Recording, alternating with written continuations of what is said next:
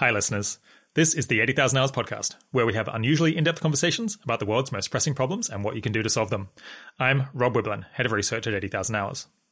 I suspect that today's guest, Lewis Bollard, might be the single best person in the world to interview if you want to get an overview of all of the methods that might be effective for putting an end to factory farming and what broader lessons we can learn from the experiences of people working to end cruelty in animal agriculture. That's why I interviewed him back in 2017 for episode number 8, and it's why I've come back for an updated second dose 4 years later. That conversation became a touchstone resource for anyone wanting to understand why people might focus their altruism on farmed animal welfare, what those people are up to, and why. And I hope that this second episode can perform the same purpose for the next 4 years. But I'm happy to add that this episode certainly isn't only for vegetarians or people whose primary focus is animal welfare. The farmed animal welfare movement has just had a lot of big wins over the last 5 years, and many of the lessons that animal activists and plant-based meat entrepreneurs have learned are of much broader interest. So with that in mind, Kieran has done some editing to make sure that the parts of this interview that are of interest to the largest number of people come first. Some of those topics include, will plant-based meat or clean meat displace conventional meat? And if so, when? And maybe how quickly can plant-based meat reach price parity with animal meat? Do big and famous documentaries or perhaps lectures on moral philosophy successfully convince people to become vegetarian or vegan? And if they do, how long does that effect last? What's up with surveys that suggest that many Americans would be open to criminalizing factory farming?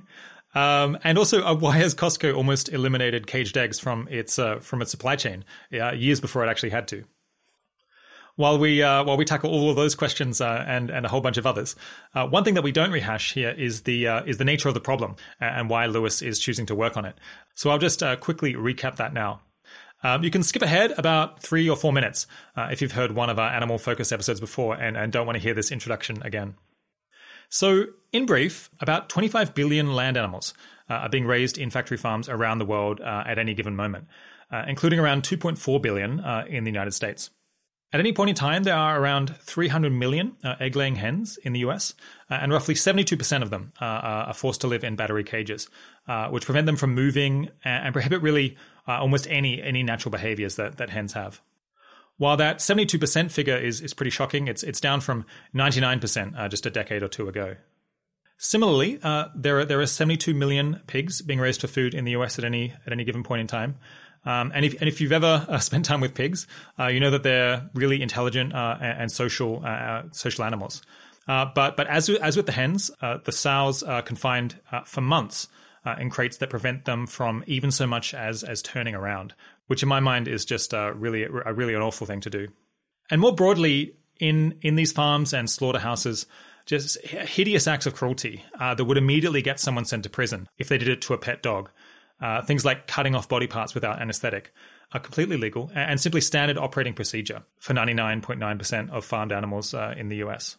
Now, while some European countries have meaningful animal cruelty laws in agriculture, the situation that prevails in the US is really more typical of the world as a whole. So if animals deserve any moral consideration, there's almost certainly a vast amount of suffering being inflicted on animals in agriculture. And while we don't know how to weigh the moral importance of non-human animals relative to humans, the amount of suffering among farmed animals in the US might plausibly be not so different than the amount of suffering experienced by all of the people in the United States. On top of all that, until recently, the issue has just been extremely neglected, with only a tiny number of people spending their careers trying to end what is, in my view, a really appalling state of affairs, and those people having almost no money to actually work with. That suggested to Lewis and others that there might be a lot of low-hanging fruit should a larger number of people set their mind to ending factory farming, and if they were properly resourced to have a go at it. And indeed, fortunately, as you'll hear in this conversation, the issue has indeed proven to be very practical to make big inroads in. So with that short introduction there out of the way, here is my second conversation with Lewis Bollard. Today, I'm speaking once again with Lewis Bollard. Since 2015, Lewis has led Open Philanthropy's program on farm animal welfare.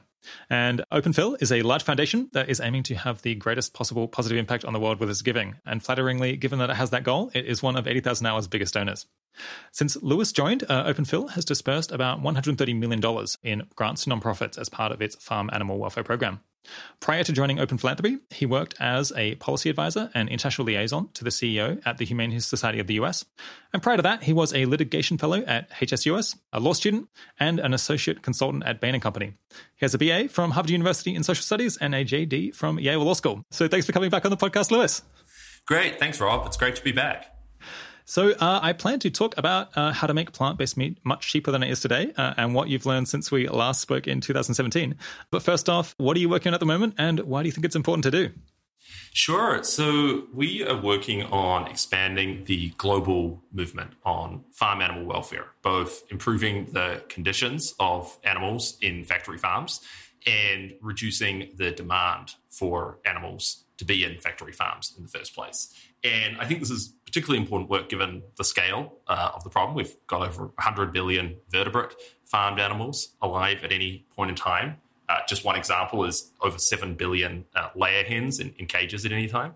But I think it's also particularly important because there's been a lot of tractable opportunities to make change in this area, and I'm excited to talk with you about some of them today. All right. Well, with something as horrible and ubiquitous as factory farming, and I guess animal agriculture writ large, I found that it's kind of easy to get down about how things are going and how terrible the situation is. And frankly, to be honest, living in lockdown here in London and not rarely leaving the house, I'm trying to make an active effort every day to focus on the positive in order to stay motivated and keep my mental health good. So although I've got a lot of questions today, I'm keen to start out with a list of what wins there have been in the animal space over the last 4 years since our interview in 2017. So yeah, is it possible to summarize what's gone right for farmed animals? Yeah, absolutely. I think we've had a lot of really exciting progress over the last few years. So 3 areas that stand out. The first would be on plant-based meat. I think we've seen a huge amount of progress in this space. In the last few years, the world's largest meat companies like Tyson, JBS, Hormel, CB Foods have all gotten involved in the space. The largest food companies like Nestle and Unilever have been making major plays. It was only 2 years ago that Burger King launched the Impossible Whopper in the US, and since then they've rolled out plant-based burgers almost globally. A second area we've seen a lot of progress, I think, is on corporate farm animal welfare reforms. Groups have secured over 1,200 new policies since we last spoke, especially eliminating battery cages. And then the third area I would call out is, I think, on European farm animal welfare reforms, both making progress on broiler chickens, but also seeing the European Union committing to issuing new farm animal welfare directives in the years ahead. All right. So let's maybe go through those one by one. The plant-based meat space, I guess that kind of breaks down into plant-based meat, and then I guess there's like cellular agriculture or clean meat. Has that gone above expectations? Do we have a sense of how much is being sold relative to the market as a whole? Maybe expand on that a little bit. Yeah, absolutely. I think it definitely has gone above expectations. So just take the US market as one example. When we last spoke, plant-based meat had been increasing by about 1% to 2% in retail for the few years leading up to 2017. Since then, it's been increasing by around 16 to 18% per year in terms of sales, driven heavily by the introduction of new products like Beyond and Impossible. And then we've also seen a huge rollout in fast food. And then similarly on the fast food side, we're seeing a globalization of this. So we're seeing new Impossible burgers being rolled out in Asia. We're seeing in China, the leading state planning commission welcoming investment in plant-based meat in the country. So I think we're really seeing a huge level of global interest in the space. Yeah, so what's likely to be next for that? Do you think that we're going to be seeing, significantly eating into actual purchases of meat products at the supermarket anytime soon? I hope so. I think it's still early days, so it's definitely worth bearing in mind that we're still less than 1% by volume of total meat purchases in the US and in most markets are plant-based. But I do think if you look at the trajectory of something like plant-based dairy, which is now about 15% of US dairy sales, I think there's huge scope for that to increase. And I think also when you look at this taking on a major role in food service and fast food chains, I think there's huge scope for plant-based meat to take over more of the market share there. Yeah, what's the market share in fast food at the moment? Yeah, so we don't have good data on that, unfortunately. I think our best, so the best data we have is on retail in the US market, which is it's just crossed about $1 billion in sales this year. And the best estimates on fast food is that it's about $1 billion more in sales on the US fast food side. Yeah. Do we have kind of reviews that people are giving on these things? And are people just trying it out as a novelty and then sticking with it? Do we have qualitative impressions? Yeah, so we have some positive reports, for instance, from Burger King, which rolled out the Impossible Burger, first of the major chains, and has reported strong sales. I think we're also seeing some really positive qualitative reports of people saying the products are substantially better than older variants of plant-based meat. So I think a lot of promising signs there. And perhaps the most promising sign is that we are seeing fast food chains doubling down on their bets on plant-based meat. So we're seeing Impossible launching additional products. Dunkin', which did this, also launching additional products using plant-based meat, which I think is a really, really promising sign. What's motivating the fast food companies? They think maybe this is going to be a big market in the future and they want to get in before it's too late to set it up properly? Yeah, so I think there are probably multiple motivations. One initial motivation, I think, is what's called the kind of veto vote, where if there's one member of a family or a group going to dine out who's vegetarian or vegan, or even just looking to reduce their meat intake, it's really important to have something good to offer that person so you don't lose the rest of the group. I think a second thing driving this is a general trend we're seeing of people trying to reduce their meat consumption. And so, flexitarians or reducitarians, people who are trying to eat less, if it's an easy option, that might make it more appealing to go to that fast food chain than to go to a competitor that doesn't have a similar offering. Yeah, I guess it seemed to me like McDonald's over the last 20 years has done quite a big turnaround from being, a fast food place that's happy to lean into its reputation for not being super healthy to a place that's trying to offer lots of healthy options as well. I guess just because that was a larger fraction of the market now was people who wanted healthy food. And maybe this is part of a similar thing where they're trying to appeal to just like a large fraction of people or at least like a sufficient fraction of the market is interested in like a healthier options or non-meat options, that they feel like they have to have something to bring those people in. Yeah, I think that could well be part of it. It's interesting, actually, that McDonald's has been a little bit behind on this trend. Really? So we've seen Burger King now has a plant-based burger in all of its major locations, recently launched in Brazil and Mexico and the Philippines, globally. McDonald's has plant-based burgers in a lot of European markets and has had them for a very long time in India, but doesn't have them in key other markets, including the US. And they did recently announce planning to roll out the McPlant sometime in the coming year, but it is kind of interesting to see that they actually have been a little bit of a laggard on this one. Do you think that Burger King is thinking, oh no, maybe we can gain market share, or we can get people to come to us because of this veto issue? People won't be able to go to McDonald's and they'll say, oh no, do you know Burger King has plant-based meat? And people might be interested in the novelty and that will get them in the first place. I think that's probably been a major driver. Yeah, I do think there's been a real benefit to companies like Burger King being the leader on these things. And it's cool to see that kind of competition. I mean, I think we're really seeing a dynamic of companies trying to catch up with one another. We've seen this too on the meat company side, the food company side. We're increasingly seeing CEOs during investor calls being asked, what are you doing on plant-based meat? Why are you behind Tyson? Why are you behind Nestle or Unilever on this? And so I think seeing a lot of really positive pressure for companies needing to have a play in this area. Yeah. And this is the most important thing, but is it just me or is it kind of strange that half of the sales is in fast food or is in restaurants when I assume that in most of food sales is not in restaurants, it's at supermarkets? It seems like people, they seem to be more likely maybe to try these plant-based meats in restaurants rather than at the supermarket. Actually in the US, about half of meat is consumed by value, I should say, not by volume, but by value. About half is consumed at restaurants. So that's not atypical. I think there is though too definitely a dynamic and Impossible. This has very much been their strategy, was to start in restaurants, which I think both reduced the barrier in terms of the novelty. So it's sort of hard to seek out in a supermarket where there are many items, easier to see if something is featured on the menu. It's a common preparation you're used to seeing in the Whopper. But the other thing is that it ensures that products are produced the right way, that they're cooked properly. I think, problem with a lot of products is that it matters a lot how you cook them. And so if they're sold through retail and people first try them doing a poor job of them, that's not going to be as compelling as Impossible in particular started at high-end restaurants with top chefs preparing their products. And I think that's a really kind of clever way to show the product in the best presentation possible. Yeah, that makes a lot of sense. And then maybe, I guess, people try it out there, they like it, and then they might be interested in buying it at the supermarket. That's right. Wow, I thought that I ate out quite a lot, that I was spending quite a lot of money at restaurants, but evidently I'm behind the ball game on this one, 50%. So it's impressive. Okay, so I think that the second one you mentioned was that corporate campaigns were going pretty well. Yeah, like what fraction of all farmed animals are potentially being affected by these corporate campaigns? Yeah, so our estimate is that campaigns just over the last few years will affect at least 170 million animals once impacted. And I should say it's 170 million animals alive at any point in time. And so that's going forward as well. There have really been two sorts of campaign wins. So the first is on the cage free side. We've seen there over 1,000 new policies over the last few years, both seeing policies in key geographies. So, for instance, in Brazil, the 3 largest retailers have now all committed to going cage-free.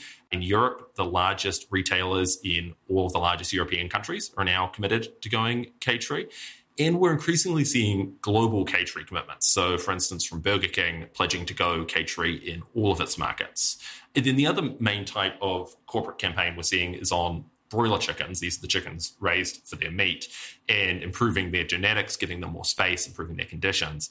And on this score, we've seen a lot of pledges in Europe, and particularly exciting to see all of the largest retailers in France have made commitments to improve the welfare of their broiler chickens in the coming years. You said 1,000 policies? I'm just guessing, given the sheer number, that many of them must be doing this kind of off of their own bat, or because I don't imagine that the nonprofits have enough people to be running like 1,000 pressure campaigns on 1,000 different companies to get them to change their policies. Is it just kind of snowballing because people see the writing on the wall?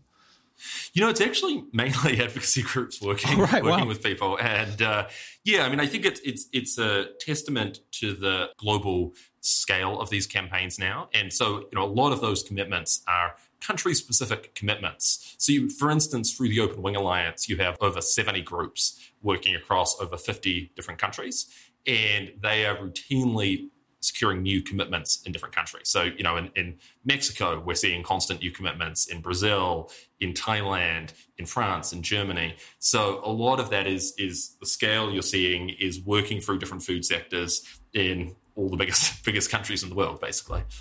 Right. Okay. Yeah. So last we spoke, we were saying these campaigns, they kind of go to one company. They say, we're just going to keep hassling you and like damaging your reputation until you do and make a commitment like this. And they had a reputation at the time of never having given up. So the companies eventually fall because they're just like, well, we probably will end up doing this anyway. And like, we're better to do it right away than suffer a whole lot of brand damage than get ground down into doing it anyway. Do these organizations still have a reputation for just never having lost and given up and walked away? Or have they had to abandon some fights perhaps? I actually don't know in terms of individual campaigns. I think there have been so many more campaigns at this point that it's hard to keep track across all countries or all geographies. But I think that logic you outline remains the same, that groups do seek to make it very clear battery cages are going to be obsolete. They're on the way out. And the only question is whether you pledge to eliminate them now or you wait until some of your competitors have already pledged and until you've had a campaign alerting your consumers to your slowness on this issue. And then you'll make the pledge. And by the way, you'll still have only the same amount of time to get rid of those cages as your competitor that did this more proactively. Okay, so there's other factors. One thing is this commercial incentives of not having people tarnish your reputation. Have the costs shifted at all, or the technology shifted, or even the attitudes of people in these companies to make them perhaps more willing to make this change? Because it's happening faster than I would have expected. Because you would think they would be so reluctant because it would increase their costs, and that's just a key issue for them. Yeah, and that remains the major barrier for sure. And to be clear, there's still a huge amount of work needing to be done on this, particularly in new markets. So for instance, in East Asia, we've seen the first pledges, but it is much harder to get those initial pledges than it is to get the remaining pledges in Europe. So yeah, I think you are seeing a couple of factors that have helped a lot in increasing that number have been the momentum built, particularly the momentum built in Europe, both on seeing that all of their competitors have now made these pledges, but also seeing on the implementation side that in a lot of countries, the egg sector is now moving heavily cage-free. And so it becomes a lot easier to fulfill these pledges. So in Europe, for instance, the majority of hens for the first time last year were now cage-free rather than in cages. And as that trend changes, there is a positive, this is kind of a positive cycle where the more hens that are cage-free, the easier it becomes for companies to make these pledges, to implement these pledges, to go cage-free. it becomes easier because their competitors are doing it, so they won't be at a disadvantage? Or it becomes easier because people are so familiar with this farming technique that it's more straightforward?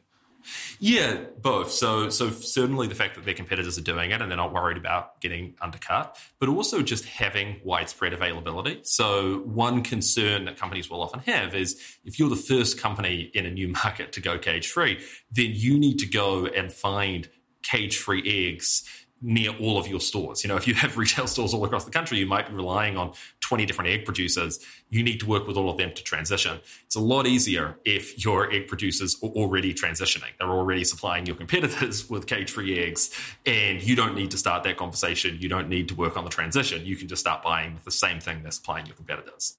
That makes sense. Okay, so yeah, when it's half of all hens, then of course it's just they're spread out over everywhere, and there's going to be high availability. That's right. All right, let's move on to the third positive area, which I guess was policy change. Can you flesh out a little bit more on what policy changes there have been in the US and UK and EU that have been good? Yeah, absolutely. I think there have been a lot of exciting policy changes in the last year. So the most significant is the European Commission, after years of inaction on farm animal welfare, committed last year to revisiting its key directives, which are effectively legislation on farm animal welfare, and specifically on chickens and laying hens and broiler chickens. We've also seen a number of national commitments. So, for instance, both France and Germany have committed to end castration without pain relief for piglets and have committed to end the killing of day-old male chicks by the egg industry, replacing that with technologies that can sex the embryos and avoid the need to hatch them in the first place. And we're seeing a number of initiatives in other countries, for instance, in the UK, the potential for farrowing crates to be banned. The live export trade recently announced that would be banned, and seeing the potential to ban cages there too. Yeah, and in the US? Yeah, so in the US, it's been slower on legislation for sure. Yeah. Have there been any impediments over the last 4 years? Any political challenges that I haven't been following? Sorry, go on. It's been slower. I'm sure you've been following as closely as we all have been. It comes up occasionally on the news. Yeah, so the in the US there is a core challenge structurally that you have factory farming states overrepresented in the Senate and heavily overrepresented on the agriculture committees in both the House and Senate, where any legislation would need to start at the federal level. We've seen a little more progress at the state level. In particular, in California, there was Proposition 12 in 2018, which was the most ambitious ballot measure yet on farm animal welfare, and that passed with over 60% of the vote. And that will result in not just a complete ban on cages and crates in California, but also a ban starting at the beginning of next year on the sale of caged eggs in California. Okay. All right, let's turn back to the UK and EU. What has allowed these policies to get through now where they weren't able to previously? Yeah, I think it's a great question. I think there have been a number of factors that have been helpful, but one that I would cite is I do think that the advocacy groups have built up some really positive momentum on this issue. So we've seen groups like Compassion in World Farming in the UK and Europe, and Eurogroup for Animals have been working with policymakers on the need for new legislation and the specifics of new legislation. I think, funnily enough, that Brexit may have actually helped on both ends, both because in England, one thing the Conservative Party made a big deal of was that Brexit would allow them to raise farm animal welfare standards in ways that they hadn't been able to, for instance, by banning the live export trade.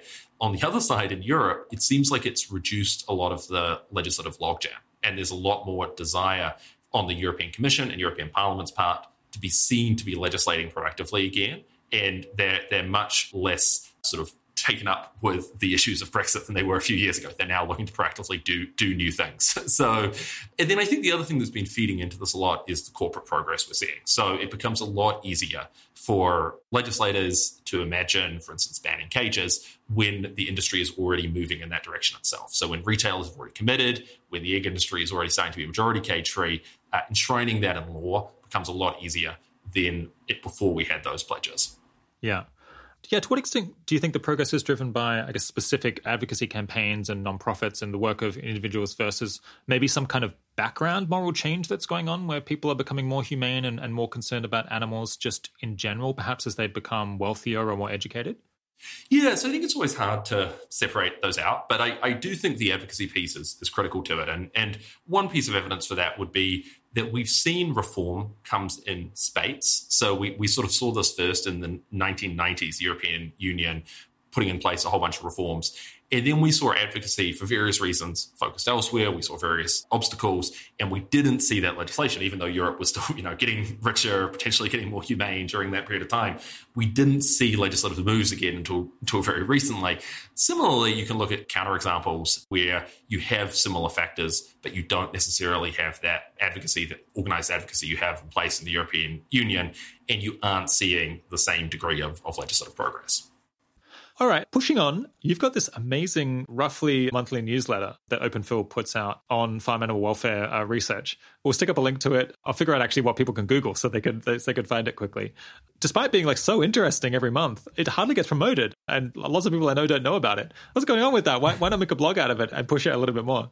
Yeah, that's a great idea. It started as something very informal that I was just sharing with a small group of people who were interested, and I'm happy to see that it has grown over time. We have become marginally more public. You can now find the archive of all those newsletters on the Open Philanthropy website, but I think it's a great idea to be more public with it.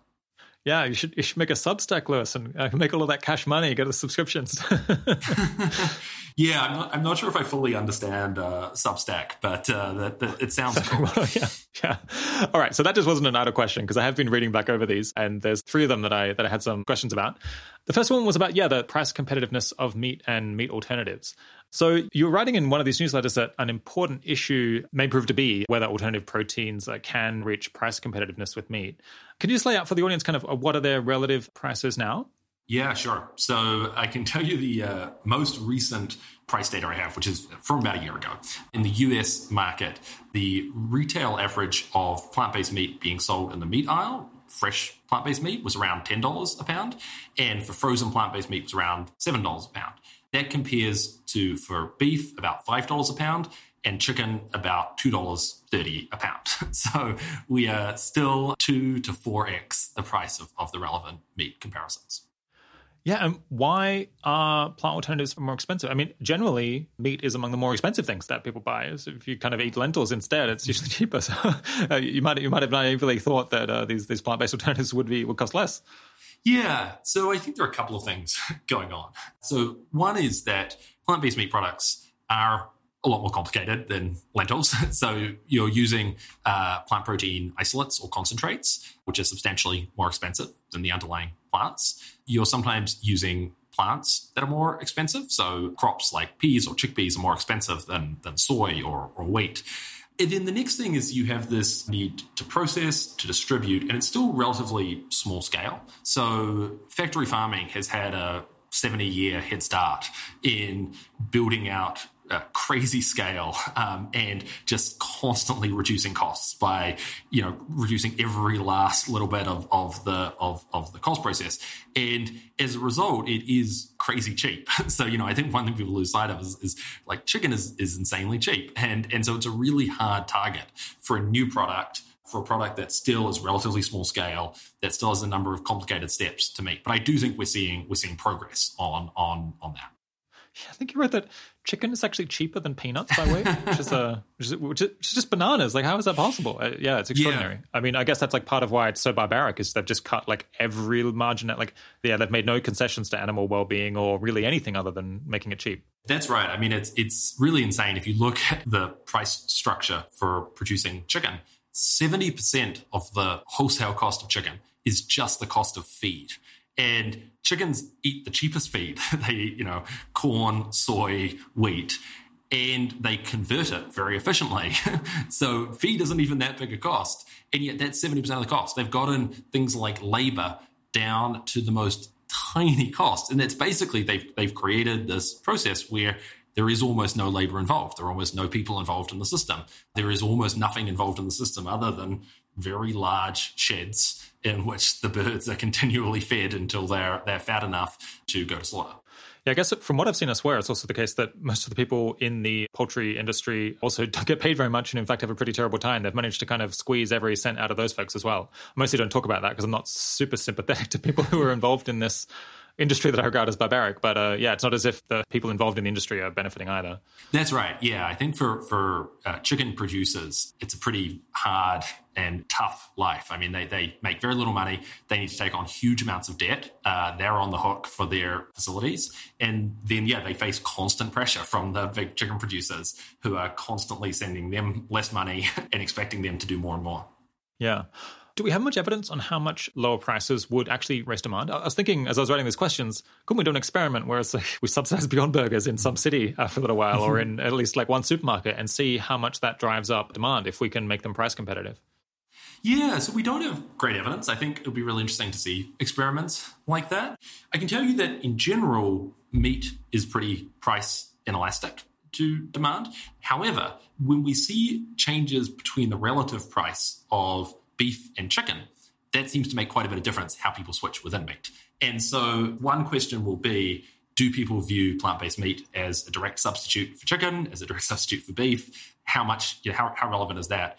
Another, I think, interesting data point is on plant-based dairy, which is about 15% of US retail sales now, and it's still more expensive than cow-based dairy. So they've managed to get to a substantial market share without hitting price parity yet. But there is some really exciting developments on this front. I mean, I think one is seeing Beyond and Impossible reducing prices substantially. And so it'll be really interesting to see how much of a difference that makes in their total sales in the years to come.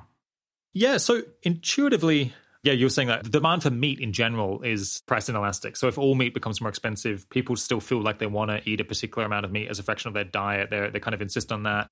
And so they'll tend to just pay the extra price. But then they're much more willing to switch between the kind of meat that they eat in as much as the relative prices change, which kind of makes intuitive sense. I guess that would suggest to me that you could see a big impact if these substitute meats, alternative meats were around the same price. Then a whole bunch of people would just maybe become kind of more indifferent. Or it suggests, from another point of view, you could say, there's a lot of people who want to buy meat. They're choosing between the meats based on price. And then if you could get it to be the same, then suddenly this huge impediment for them, this huge deterrence factor has gone away. Yeah. How quickly are the prices converging? You said that the alternative proteins have gotten cheaper. How quickly is that happening? Yeah, so we're particularly seeing this with the more expensive products with Beyond and Impossible, but we've seen that the cheaper brands traditionally like Boca and Morningstar are seeing sort of steady but slow declines in price. Beyond is really interesting in that because they're now a public company, we can look at their SEC filings and not only see what they're doing in terms of pricing, but also see their underlying production cost declines. So, make sure that the price declines are not just coming from them like needing to slash prices the really encouraging thing on that is between 2019 and 2020, the SEC filing suggests that Beyond's cost of goods sold fell from about $4.50 a pound to $3.50 a pound. So there was a $1 a pound drop just over the course of a year. Impossible, we don't have that kind of production cost in sight, but their costs of the ultimate end product have fallen by about a third over the last year and a half. Whoa, that's great. Okay. Yeah, I spent a decent amount of money on these, so that's not only good news morally, but also financially for me. Yeah, I guess, can we get much money out of governments or something to fund this research? What do you think might be possible to do in order to drive the price down faster than would happen otherwise? Yeah, I think government funding would be huge. I think we see that although we have a lot more going on in this space, the scale of research and development we still need is the kind of scale that governments are best at providing. And there have been some promising signs on this front. So one is in Canada over the last few years, they've committed to spending over $160 million on plant protein optimization. Singapore and Israel, I mentioned, have both been spending over $10 million a year on supporting plant-based protein startups and doing research and development in the space. And then the European Union has done, by our count, over $50 million in the last few years on alternative protein-focused projects, mainly through this Horizon 2020 initiative that funds environmental initiatives. We've seen smaller grants recently from the US government through the National Science Foundation, from governments in Brazil, Spain, India, Japan, and even China. So we're starting to see that, but huge amount of additional scope. And just to give you a sense of what that could be, in the US, the annual just US ag research budget is about $3.7 billion. So if you just to take a relatively small fraction of that budget, we could see a huge amount more funding coming into the space. Yeah, that makes a lot of sense. I guess you're saying, I mean, China's interested in this from a food security point of view. That kind of brings in, national security budgets and other very big concerns that potentially could, a relatively small amount of money for national security would be a 10x or 100x of the money going into this kind of research. Yeah, that's true. I mean, I certainly don't know what's going on with the Chinese national security budget. But yeah. I think you're right that as governments view this as not just something that is motivated by animal welfare or even just the environment, I think that's really helping with funding, but also is motivated by food security, by creating jobs, by creating new sources of food and economic development. I'm really hoping that we will see a lot more government funding in this space. Yeah, nice. So the prices are going down, but at some point, presumably they'll level out because we'll run out of ways to make it a whole bunch cheaper. I guess it's kind of speculation at this point, at what point they would level off and whether they will actually be able to get down to the same price as meat. But do we have any indication on that? I don't think we have a great indication. I think that is the huge challenge for companies. And I think that particularly the biggest challenge is competing with chicken. So there are already products on the market that are as cheap as ground beef. There are no products on the market that are as cheap as commodity chicken. And so I think that the real challenge for companies is how close can you get to that? What are the steps required on that? And that's a place where I think, too, we need to see both this government funding, but would also love to see more startups doing work like Rebellious Foods, which is a startup that is focused on bringing down the price of chicken through process engineering improvements. Yeah, I eat a bunch of the chicken substitutes. I guess the good news is they are a bit more expensive, I suppose. But yeah, in terms of taste and texture, they're very similar. I guess it's a relatively more simple meat, perhaps, to mimic. Yeah, I think that's right, at least for the processed products. So for the patties and nuggets, which at least in the US market, that's about half the market is for the processed chicken. And so that sort of makes sense as a place to start. There's then another set of challenges on texture for the other half of the market, which is primarily whole cuts. So, breast meat or wings or thighs. All of that, of course, is going to need its own work on improving texture to compete with that. Yeah. Yeah, the answer may well be no, but do you have any thoughts on kind of career opportunities that listeners might be able to take if they're interested in pursuing careers that would make these alternative proteins cheaper? Yeah, so certainly if you have the ability to do science, if you have the ability, I think then working, most obviously at a startup, but also working in academic labs. And both, we're seeing a number of universities working on this now. I think there's huge potential for people to bring in additional government funding by becoming an academic researcher, applying for scientific grant funding, et cetera, applying for funding from the universities. So that would be one route. I think another route is going the business side, and whether that is working at a startup, whether it's going to work someone like the Good Food Institute, and working on, what are these economic barriers and how can you take out those barriers? Yeah. All right. Okay. Another newsletter that you wrote last year was about documentaries about animal agriculture and animal well-being. So it seemed, I guess you'd catalogued, your team had catalogued that there'd been a growing number of big budget documentaries that looked at these issues, and some of them recently seem to be reaching pretty big audiences and were fairly big budget, like The Game Changers or Forks Over Knives. Do you think they're having much social impact, maybe by creating activists or changing people's diets? And if they are, is there any way to know?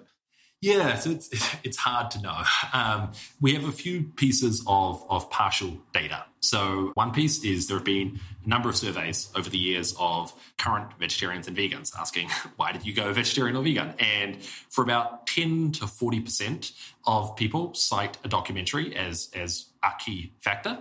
So that's one piece of evidence. Another piece would be looking at Google Trends data. So for instance, Game Changers, we saw a significant uptick in searches for plant-based diets around the time that movie came out.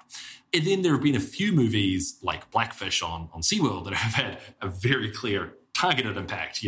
Blackfish, I think, basically contributing to the demise of SeaWorld and to its ending its orca program. But it's hard. It's hard to assess. And I think this is a real challenge with this kind of social persuasion work, is working out, whether you're having an impact at all and what the right benchmarks for that are. Yeah, what kind of advice for prospective documentary makers did the research turn up?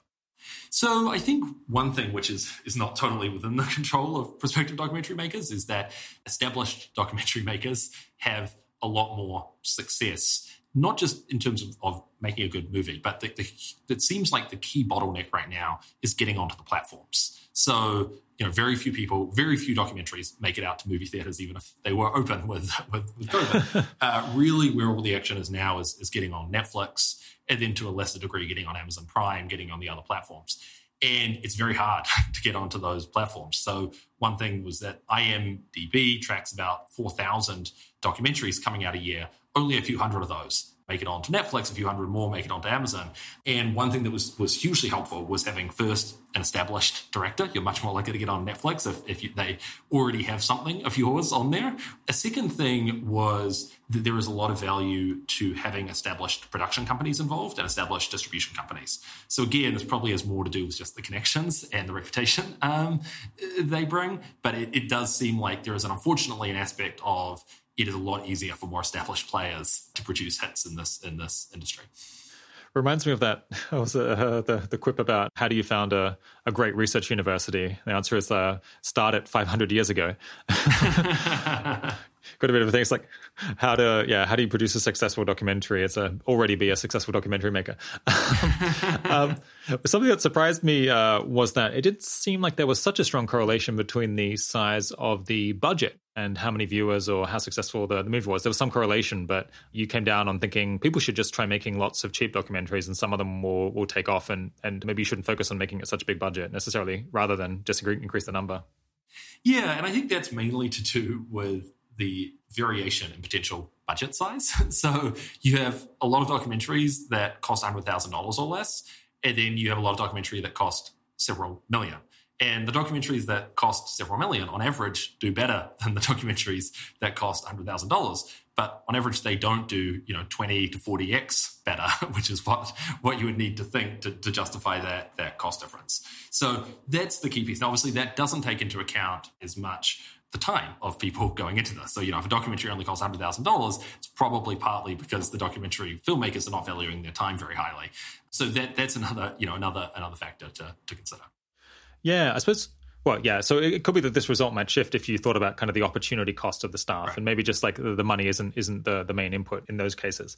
But I suppose it might also just suggest that there's kind of a spark that you get with some documentaries, or just like the topic really works somehow, and it's a bit hard to buy that with more money. And so you just kind of want to throw a lot of stuff at the wall and then figure out what thing is compelling. And it's better to do that 10 times on a low budget than once on a big budget.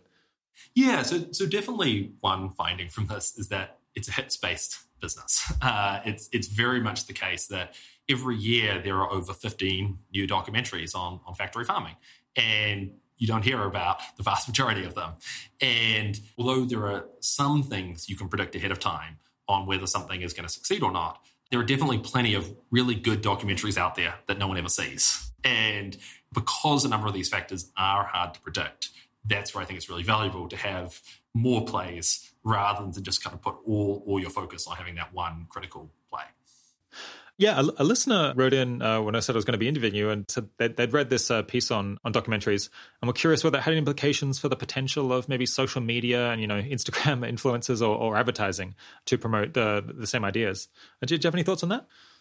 Yeah, so I think there's been some really exciting work on social media by a lot of advocates and groups. So groups like Mercy for Animals and the Humane League have had really active social media presences. And definitely things like viral videos, I think, have done a huge amount to publicize the plight of animals on factory farms. So yeah, definitely excited to see more focus on that. I think one thing is it's even better, in my mind at least, if some of that work can be targeted at institutional change. So for instance, you see relatively a lot of just content on social media just about factory farming, just about veganism. I think that's very valuable. But I think even more so when it can be in support of a corporate campaign or a legislative change or something else where we can bring about a more tangible direct change. Yeah, no, that makes a lot of sense. Okay, yeah, the third newsletter that I was interested to talk about was about political opportunities. So the Biden administration has just taken office. Does that create many opportunities for any change in policy in the United States? Or is it maybe a little bit disappointing? Yeah, so it's hard to say. I think in general, factory farming has definitely been an ignored political issue, especially in the US. And so we're not going to see major new legislation anytime soon. We're not going to see huge new rule changes. The signs so far from the Biden administration have been mixed. So I think they put together a good transition team for the Department of Agriculture, had some real reformers on it, and they have already withdrawn a Trump administration rule to speed up poultry slaughter lines, which would have been bad for animal welfare, amongst other things. On the flip side, they appointed Tom Vilsack, the former USDA secretary, as the new ag secretary. He spent the time in between working for the dairy industry and certainly not a reformer. So we'll kind of see where things go. But I think I certainly am cautiously optimistic that we could see some progress first on research. So the USDA has a very large research budget, both devoting some of that toward alternative proteins, but also toward farm animal welfare improvements. Secondly, on humane slaughter, both improving the enforcement of the Humane Methods of Slaughter Act and extending that to cover chickens who are currently excluded from enforcement of that act. And third, on procurement standards, where the federal government buys a lot of meat. And so it could really do a lot to improve animal welfare through setting stronger standards for the procurement of that meat. Yeah. You have some thoughts in that newsletter as to why it is that the Democratic Party doesn't really do very much about animal welfare, despite the fact that plenty of their voters are, liberal suburbanites who are very concerned about this kind of thing. But we won't cover that. I'll leave that for the audience to go and motivate them to check out the newsletter, which of course we'll link to in the show notes. All right, let's move on to a new section on social science. So last time we spent a while discussing how, better run experiments had suggested that it was a whole bunch more expensive to convince someone to become vegetarian or vegan than we had previously thought when we kind of only had fairly low quality studies. I'm curious to know, what is the nature of the new evidence that has come out since 2017 and kind of how much more pessimistic is it than what we might have hoped? Yes, we don't have a ton of additional great evidence. I think one common challenge for studies in this space is that we're dealing with a really small potential effect size, and a small potential effect size could still be worthwhile, but it's really hard to pick up, even in decently powered studies. So there have been a couple of exciting new studies, though, and I think kind of the most interesting four I'm aware of are a set of 4 studies focused on measuring actual meat consumption in dining halls at colleges in response to various interventions. So 2 of them looked at lectures, 1 of them looked at changing the menus, and the most recent one, published, has looked at leafleting on that. And the 4 of them have found really mixed results. In 3 of the 4, there were some significant results, and the 4th there was not. But in each case, those are largely short-term results, and so we don't know to what degree those effects endure. Yeah, interesting. I think you'd funded an attempted replication of a study and it had come back negative. What was that one? Yeah, so this was a study run by a group called Animal Welfare Action Lab, where they had pulled together people initially on MTurk and had them read articles and then measured the effect on their self-reported attitude toward farm animals and intention to eat vegetarian and vegan, both initially and a month later. And they had found significant effects on that. We funded them to replicate that study on a larger platform and also to add, in addition to the article treatment, to add a video treatment. And unfortunately, they failed to find any significant effects on any of those treatments relative to the control group. But still, of course, useful to know that we don't have those significant effects that we thought we did. So hold on. So the 4 studies you were mentioning earlier, 3 of them found significant effects. So they were statistically significant but small. Is that the issue? So the number needed to treat effectively is quite large, and so it doesn't seem like it's going to be cost effective to focus on giving lots of people lectures or giving them leaflets. Yeah, well, it could be. So I think the jury is still out. So 2 of them found relatively small results. Those were both lecture-based studies. And the main challenge is that, first, it's hard to do that intervention, to get to have university students captive. They were basically able to because professors participated in this program and were able to inflict this on their students. And we saw immediate effects. What we don't know in those cases are what happens months later. So we saw some reasonably sized but short-term impacts. Yeah, so one of these, I think Peter Singer was involved, and they were philosophy students, and they randomized them between, I think, a series of lectures about the ethics of factory farming versus the ethics of some other issue, I can't remember, but nothing to do with food. And I think they found that the share of meals that the students then ordered at the cafeteria with meat fell by 15%, I think. So it was something from like 52% to 45% from memory.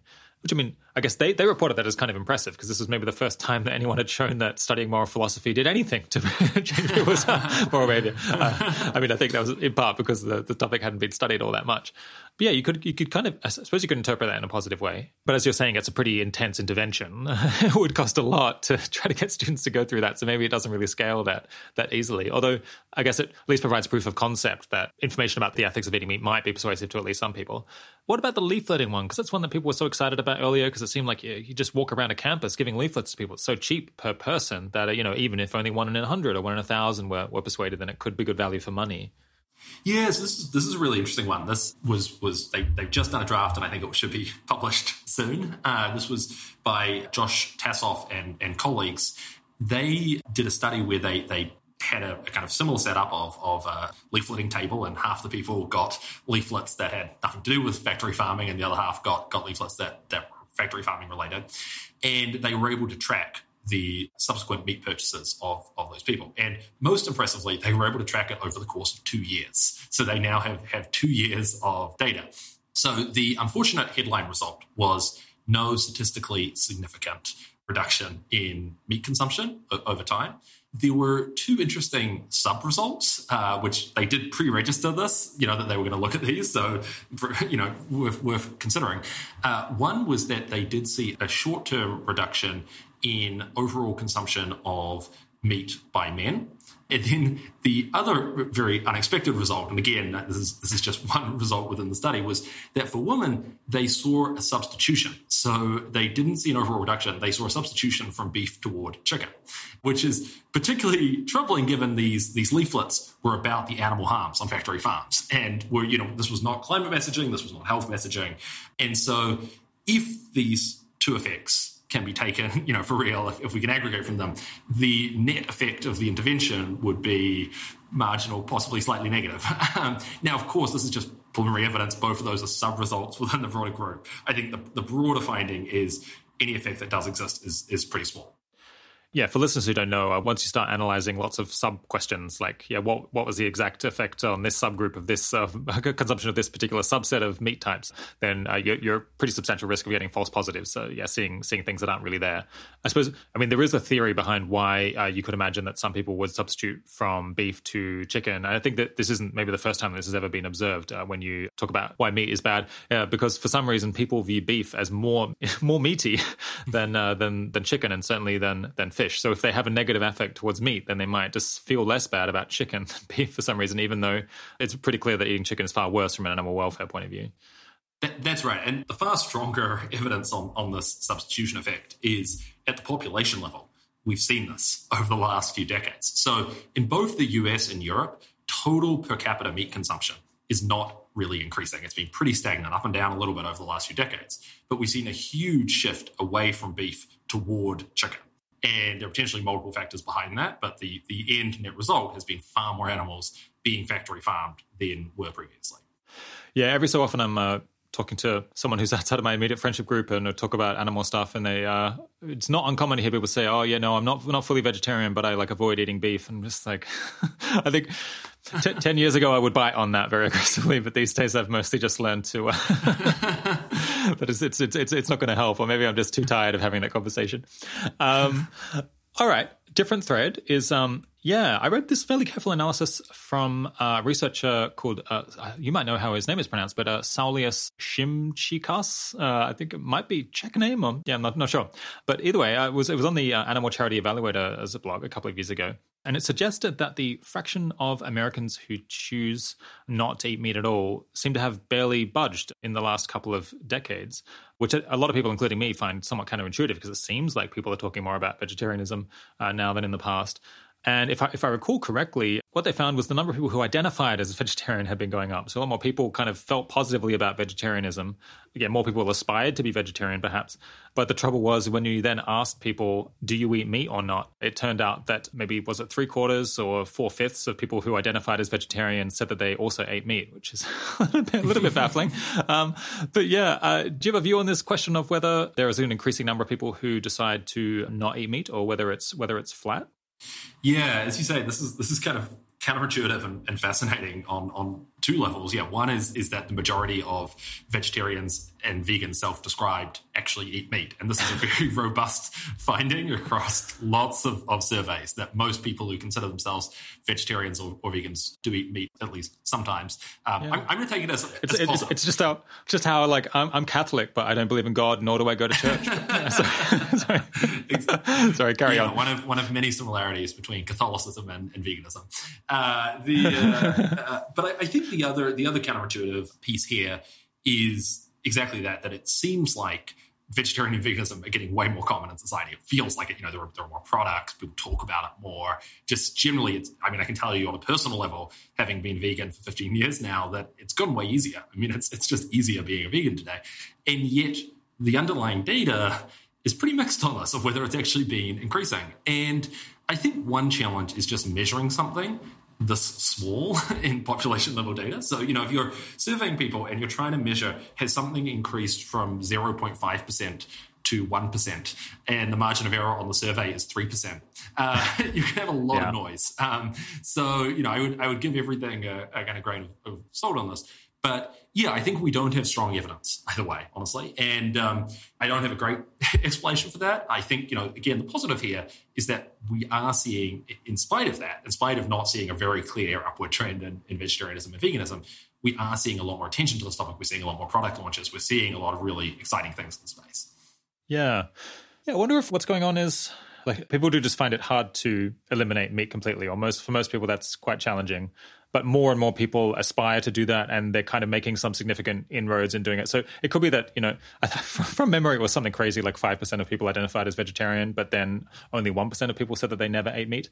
I guess you could easily imagine that other 4% are trying to make some significant effort to reduce their meat consumption. And I guess but if it is only like 4% of the whole population, that kind of explains why we don't see large reductions in meat consumption at the total level. Yeah, that's right. There's also an interesting dynamic where you constantly get survey results showing that most people, or a substantial share of people, say they're trying to reduce their meat consumption. And yet each year it either stays stagnant or goes up slightly.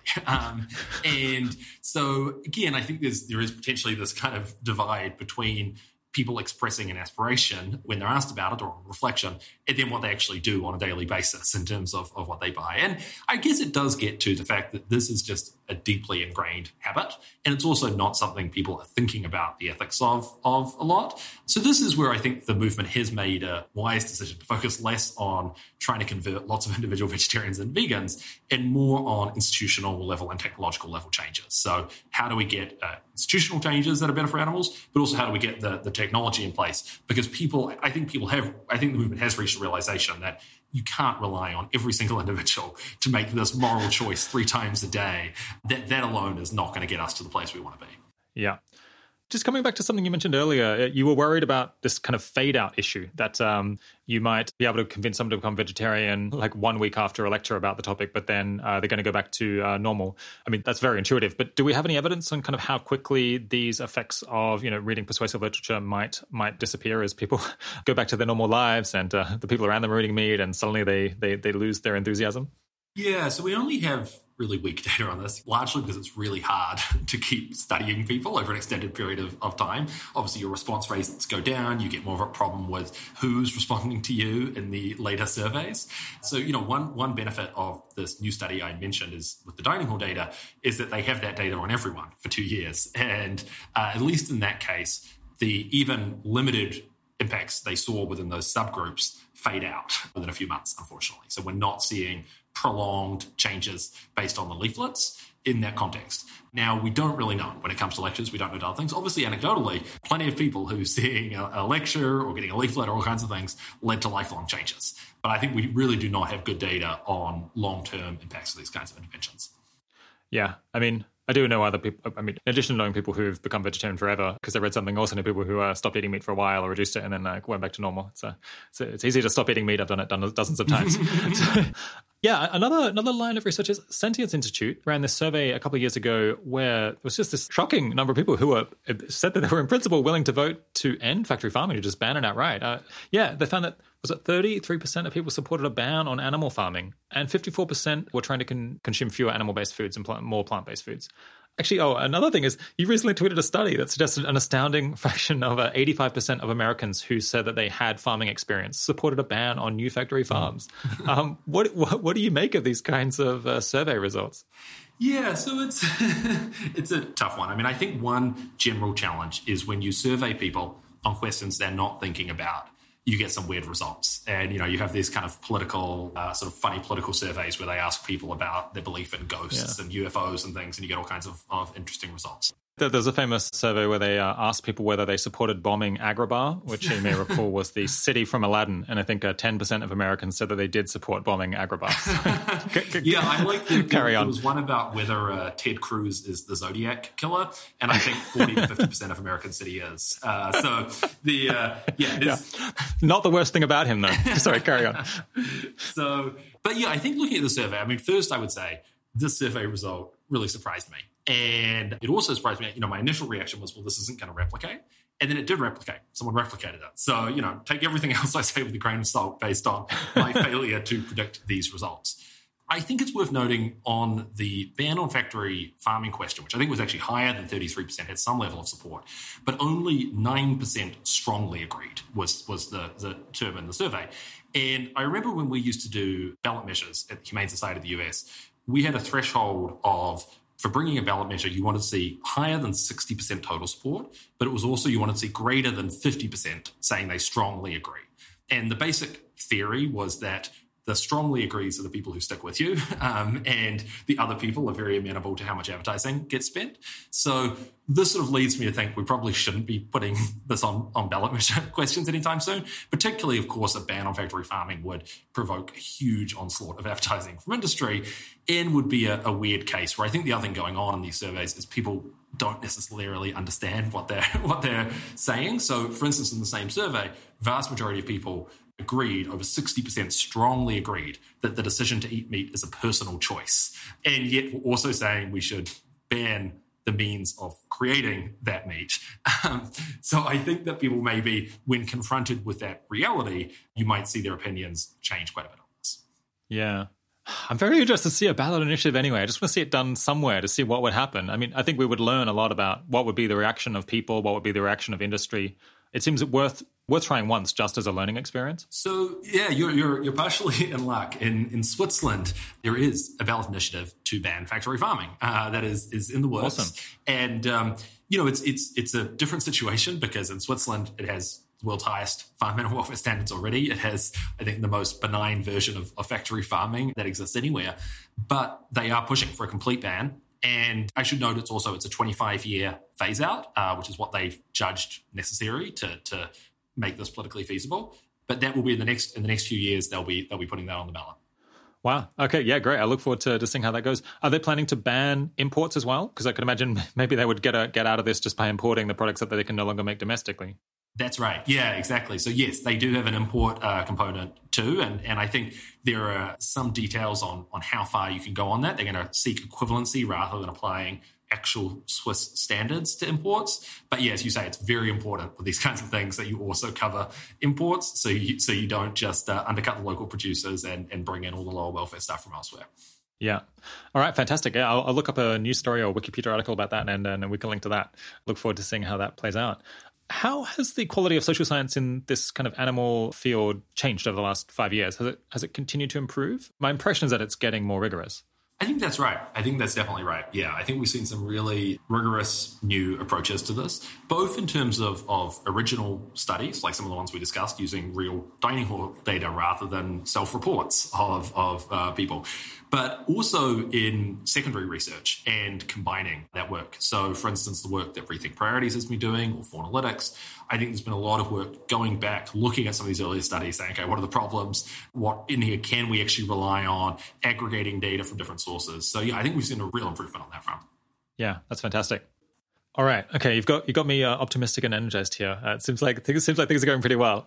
Let's talk a bit more in an open-ended sense about what we've learned over the last 4 years in this area. I guess back in 2017, you were like much newer to open philanthropy, and it felt to me like the animal movement was, I guess, less professionalized perhaps than it is now, and just like less resources had gone into it. So I'm kind of curious to know, what have we learned in this kind of era of expansion and professionalization of the movement? And I guess you, through making all of these grants and trying to figure out how to do the most good with the money that you have.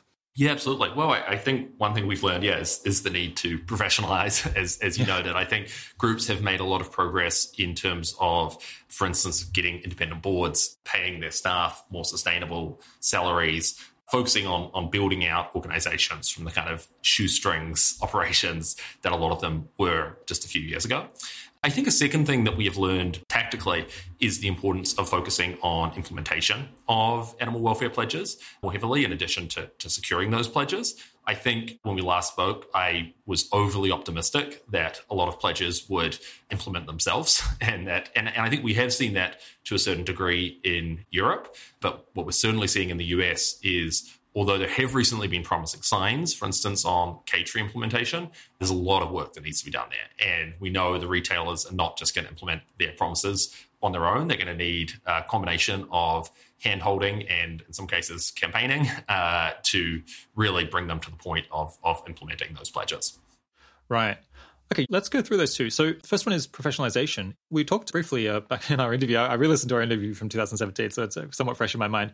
Yeah, we talked about how it had been the case that traditionally the animal movement, I guess it had relied a lot on volunteers and a lot of people who were willing to work for very little money, which I guess often meant somewhat younger, perhaps inexperienced people. And I guess people for whom their work in the animal movement is kind of the primary thing in their life, rather than perhaps a side hustle or something that they're just doing in between other kind of professional careers. Has that professionalization played out and had the benefits in the same way that you expected? And kind of, what is the mechanism by which increasing salaries and perhaps professionalizing the industry changes what you're able to do and how likely you are to succeed? Yeah, so I think that there is a real challenge on this for any movement, that as you grow, you both want to maintain that passion that brings people in the first place and the motivation that gives them the drive. But you also want to create structures that enable people to work on this issue sustainably for the long term. And I think that groups have been working on trying to establish those structures, the boards, the better pay, and so on, so that people can really envisage this as something they could do for their entire career. So people aren't burning out after a few years, people aren't running into repeated management problems. At the same time, conscious to not just become a huge established nonprofit or bureaucracy with all the problems that can entail. And I think we're still pretty far away from that. I mean, the groups are still tiny in the scheme of nonprofits out there. But definitely, I think that's been a challenge for the groups. Yeah. I guess I would have imagined that in as much as salaries are very low and a lot of the input is coming through volunteers or so recent graduates, maybe that just kind of limits the sorts of projects that you can take on, because there might be some things you can only do if someone's willing to stick, like if you're willing to have people stick around for decades. And also maybe if you're able to hire people in their 40s and 50s and 60s who have enough experience to pull off something that's just more challenging. Yeah, do you think that's been an impact? Are people trying to do different things now?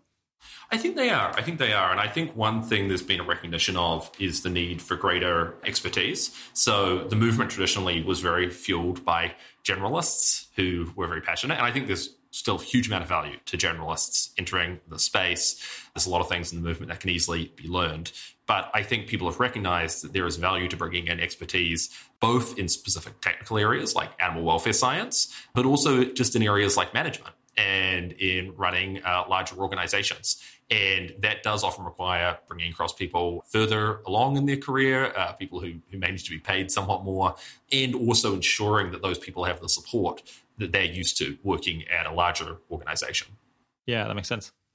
All right, yeah, let's talk about the issue of companies following through on their commitments to change how the animals whose products and flesh they're selling are raised. Yeah, we talked about this in 2017. People were raising the possibility that these companies would make these commitments. They'd say, "Oh, sure, in 2020, far in the future, we'll make these changes." But then they would complain at the time, "Oh, no, it's not the right moment. We can't source enough." Come up with excuses and then push it out. And by then, perhaps the activist groups have dispersed and are no longer focused on them, and they managed to get away with it. Yeah, to what extent has that happened, and how much people managing to return the focus and hold people accountable for what they said they'll do? Yeah, so I think this has been a really mixed picture, and it's definitely been somewhere where we have learned. So I'd say first on the negative side, we have seen a number of major companies, particularly major retailers in the US, not making much progress toward implementing their pledges. And for the most part, those pledges were to go 100% cage-free by 2025 or 2026, but there were no milestones. So from their perspective, they're not violating their pledges. They say, like, yeah, we're going to go 100%. It's just it's only 2021, so don't worry. But right now they're somewhere between 10 and 20%, and does not seem like they are on track. So that's going to be a major challenge getting those companies on the positive side. There, first, we are now at 28% of the US flock is cage-free, up from 6% in 2015. Whoa, so that's a big shift. That is a big shift. Yeah, that's over 70 million hens newly out of cages over the last few years. And that has been driven by some companies that have made really impressive progress. So Costco, which is the second largest retailer in the US, is now over 95% cage-free. We have Nestle and a number of other major brands that have already implemented their cage-free pledges. And we have the majority of companies that are being asked to report by Compassion World Farming in its egg track report are now reporting. So, for instance, Walmart, Kroger, some of these big companies are reporting. The percentages are too low, but they are publicly reporting where they're at. And we have other companies that are publicly reporting and are on track. So McDonald's, for instance, is on track to meet its commitment on time. So, yeah, I would say very mixed signs, and definitely a recognition by the groups that they need to focus more attention on this. Yeah, my attention is drawn to this Costco thing. So Costco, over 90%. I would have thought Costco is very focused on being cheap. That's kind of their whole thing. It surprises me somewhat that they've gone ahead of the competition on this. Why did they make that change? And I guess how have they gotten around perhaps the impediments that other groups have faced in scaling up and sourcing all of the cage-free eggs that they would like? Yeah, I think Costco is actually a really interesting story because they were the first major retailer to be campaigned against by groups. This was back in 2015. And they were a huge holdout. This was over a 6-month-long campaign. It featured Brad Pitt writing them a letter. There was a New York Times op-ed by Bill Maher. It was a major campaign, and they kept holding out on making a commitment. And when they eventually did make a commitment, they were very careful not to publicly attach a year to it. But in private, they told advocates, we'll do this really soon. And you would sort of think that might be a bad setup. Yeah, exactly. But in actuality, they did. And so they impressively, they not only did really prioritize doing it, they've also made huge progress in other markets where they haven't even made any promises. So we've seen, for instance, in Mexico, they're majority cage-free. Costco has made significant progress in European markets that they hadn't made pledges on, is making progress in Asian markets. And so I think it's really just a great example of if a company does apply itself to this task, does take it seriously, then it can absolutely do this. And I think in particular, it's a great example to take to other companies that, if this huge retailer very focused on price can do this, then clearly they can too. Yeah, it's kind of a deep general question. How much does does individual human agency and values matter in business? Have you seen any cases where someone in one of these companies, say like a top-level manager or CEO at Costco, actually just thinks that caged hens is that is brutal and unacceptable, and they would prefer to get away from it quickly? Where that has kind of made a difference, or is it more bottom line focused, profit focused, and people don't have so much discretion in their jobs? Yeah, I think it varies a lot, but I really do think there are a lot of people within companies who are trying to do the right thing. And depending on the company, they have various levels of discretion to do that. One positive example on that would be Purdue Farms. They're the 4th largest US chicken producer. And they did have a number of campaigns targeted at them back in the 2000s and the 2010s. So certainly I'm sure that played a role. But what we've seen over the last few years is they have gone way ahead of the other companies on animal welfare. They're recently reporting that I think about a quarter of their chickens now have outdoor access, which is way beyond what any other industrial chicken producer is doing. Majority of their hens are in barns with natural light. They've been working on stocking density. They've been working on genetics. Huge amount of progress on those things. And again, definitely there was pressure, but I think when you look at the leadership of Purdue, it really does seem like they've decided this is the right thing to do, and they're really committed to it. Do you think perhaps they're thinking, well, this is going to happen eventually anyway, so maybe we can have it, like, even if it's costly now, we'll be ahead of the curve and it'll be easier for us later on when other companies are coming around and making these changes later? Yes, I think that's definitely part of the case. And it's true, for instance, that Purdue has traditionally sold primarily to food service and some higher value uses. So their customers are more likely to care about this than the customers of some chicken companies. But yeah, I think from a business perspective, certainly they're trying to get ahead of the curve. And I think that hopefully will put them in a good position in the years ahead. Yeah. Do any of these companies use this as kind of a selling point? Does Costco advertise? It's great that we've mostly managed to eliminate cages from our egg supply. As far as I know, they don't, and I can see why. Yeah, which is, I mean, it's first begs the question of why you didn't do this sooner, but it also just draws attention to the continuing problems. So as we discussed last time, cage-free is far from perfect. Industrial cage-free systems still have lots of animal welfare problems. And so I think because for most companies, they're still so far from a place on animal welfare that their consumers would actually find defensible, that they're probably not going to be inclined to advertise where they are at. Yeah, this is actually a very general issue sometimes where you want a company to make the product better in some way. And you think, well, can't they use it as a selling point? And then you realize, oh, no, they can't, because like even raising the issue is fundamentally problematic. I think there was an era when car companies were less motivated to make their cars safer because pointing out that they'd made this safety improvement, at least they were worried about. And maybe at the time when driving was more dangerous, it really was a concern that pointing out that they'd improved the safety would raise the question of how dangerous cars are. And it turns out very dangerous. So it actually just like taints the product that they're trying to sell with this negative aspect that rather just people pay no attention to. Yeah, that's definitely, I've seen some of these marketing summits, for instance, of what poultry industry executives tell one another to say. And the general thing is try not to talk about animal welfare. Talk about our efficiency gains, tell another story. But even if you're talking about progress you're making on animal welfare, it's still so far worse than where consumers think things are already that you're just going to draw attention to that disconnect. Right. Okay, so we talked about two areas where we've learned a bunch, which is around professionalization and risk of corporations not following through on their commitments. Are there any other kind of big areas where we've learned something?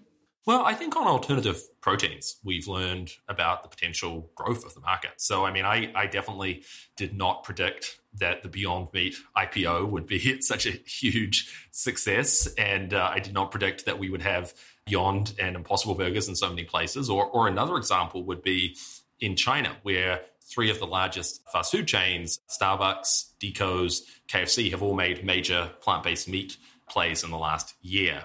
Those are things I definitely didn't see coming, and I think to me are really positive updates in terms of the potential for plant-based meat to take on significant market share. Yeah, do we have kind of a model of why this has run ahead of expectations? Or so if things are going better than we thought, kind of what did we misunderstand about the situation to start with? Yeah, so I think for me, a lot of my predictions start with the base case, right? And so, I mentioned to you when we last spoke, US retail sales of plant-based meat had been increasing by 1% to 3% per year. And, there were definitely reasons to think that would increase, but to expect that growth rate to increase 5 to 6x as it did, requires. And I think one thing that's tricky in the plant-based meat space in particular is there isn't great underlying data. So, there isn't great data on the scale of the global market. There isn't great data on these things. A lot of the kind of fundamentals are relatively hard to divine. And so, you're forced to kind of go on this combination of people saying, hey, there's this potential. We have these new products that seem better qualitatively. We have a few different data points, but then trying to plug that together and work out what does that mean in terms of the future forecast. Yeah, I think that's the challenge. Does this maybe suggest there could be kind of discontinuities where you can have, say, you're improving the product bit after bit, but it's still well below perhaps the tastiness of meat for most consumers. And so it's still only the diehards who are eating it until you get to the point where it's approaching parity or it's like it's not too far off. And then suddenly you get this very rapid growth takeoff. And so it's like not linear changes in market share.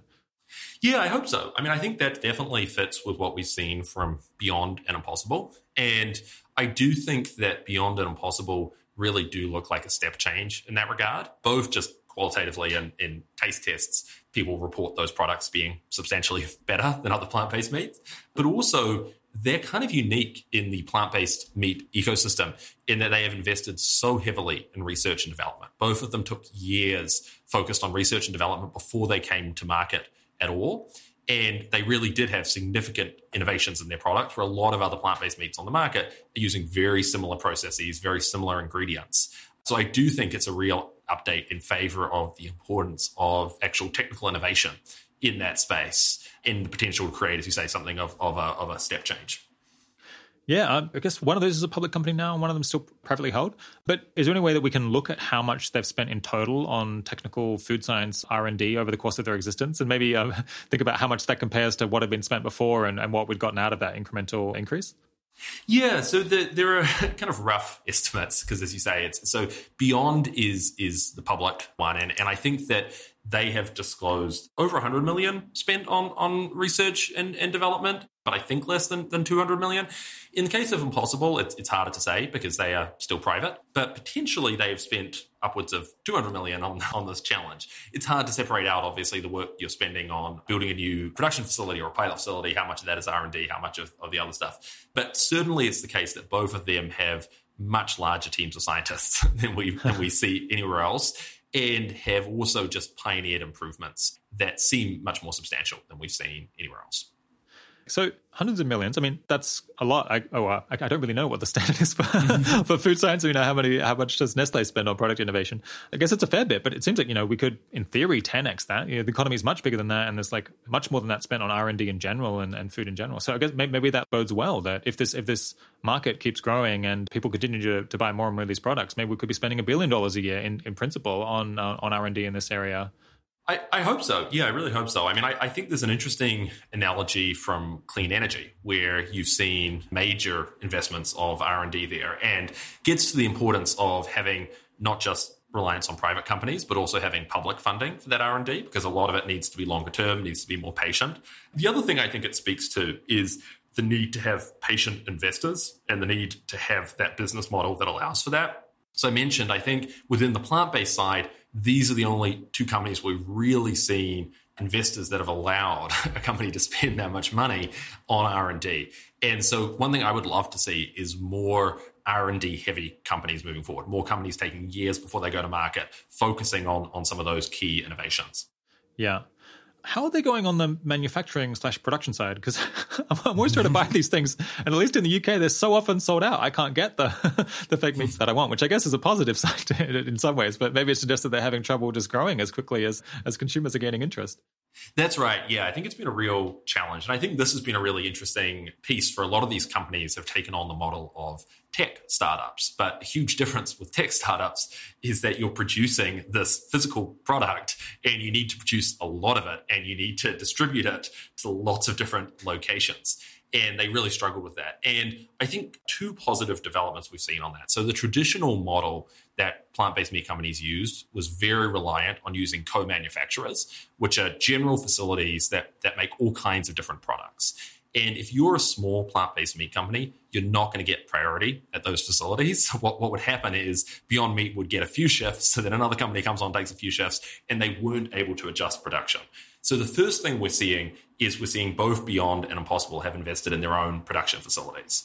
And the challenge with that is that that's infrastructure. That's really capital intensive. And so most companies aren't able to raise the hundreds of millions of dollars to build those new facilities. Thankfully, both of them now have access to the capital to do that. The second thing we're seeing is more plant-based meat-focused contract manufacturing. So for instance, in the UK, the world's largest plant-based meat-focused contract manufacturing facility just opened. And the hope is that the more we see those, the more we'll see plants that can really focus on these challenges, can prioritize it, and can also help with process improvements focused on plant-based meat. Interesting. People have told me that so Impossible and Beyond Burger, not only have they designed a better product, but they've also spent a bunch more time thinking about marketing and how to make this product appealing to a broader audience and trying to make it cool in a way that I think veggie burgers previously weren't. Yeah, how big a role do you think that has played? Yeah, I think it's probably played a really big role. I'm definitely no expert on marketing, but two things stand out. So in the case of Beyond, they did a lot of work seeking the endorsement of athletes, which I think has been really significant in changing the perception of plant-based meat from something that is just for health nuts or is just for people who, aren't highly physically active, aren't into strength and all those kinds of things. The other thing we've seen from Impossible was working with celebrity chefs and working with top restaurants and getting the buzz that gave in the food community, which traditionally plant-based meats were not known for sort of wowing food reviewers for getting into the culinary scene. And so I think that too probably played a major role. Nice. Yeah, so I noticed that we've almost exclusively been talking about plant-based meat. What's going on with cellular agriculture? I guess, what do people call it these days? I remember, so 2018, I interviewed Bruce Friedrich, who's someone who promotes this study, and he chewed me out for not being willing to say clean meat, which is apparently the new term that everyone was meant to use. But I feel like I don't hear clean meat as much anymore, so I'm not sure. Is it, I guess, alternative proteins? What's the party line on the right terminology? Yeah, I don't know the party line. I think that... there are a lot of acceptable terms. So cultured meat, clean meat, cell-based meat. There is, whatever works for you. Whatever works. Okay, all right. Yeah, all right. So what's going on with clean meat? So we've seen some really exciting developments, I think. One has been in Singapore, the regulators approving the first cultured meat product for sale to the general public.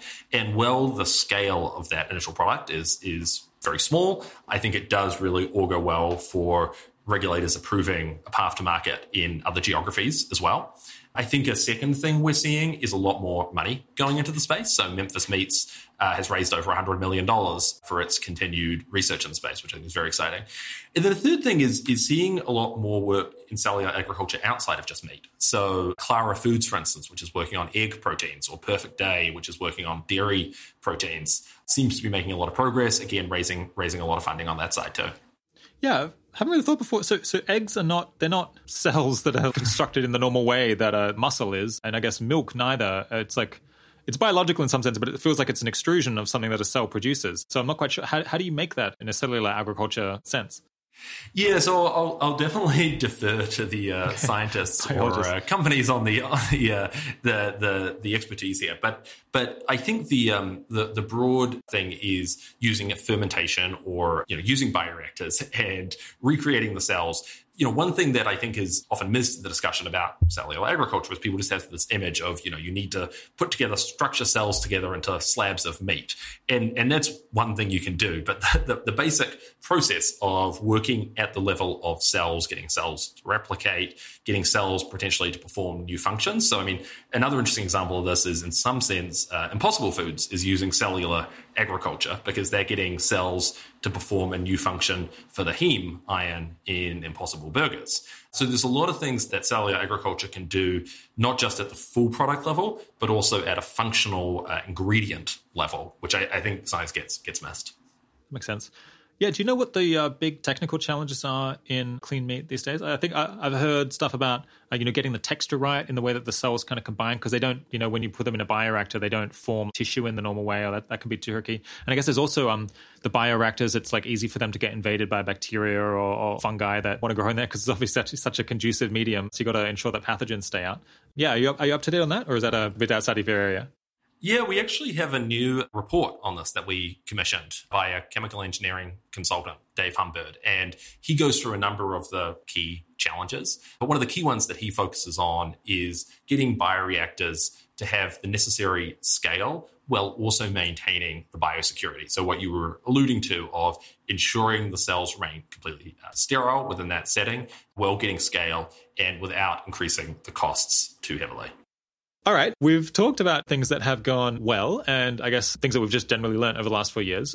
Let's talk now about the ugly, or the things that haven't gone quite as well as have been hoped.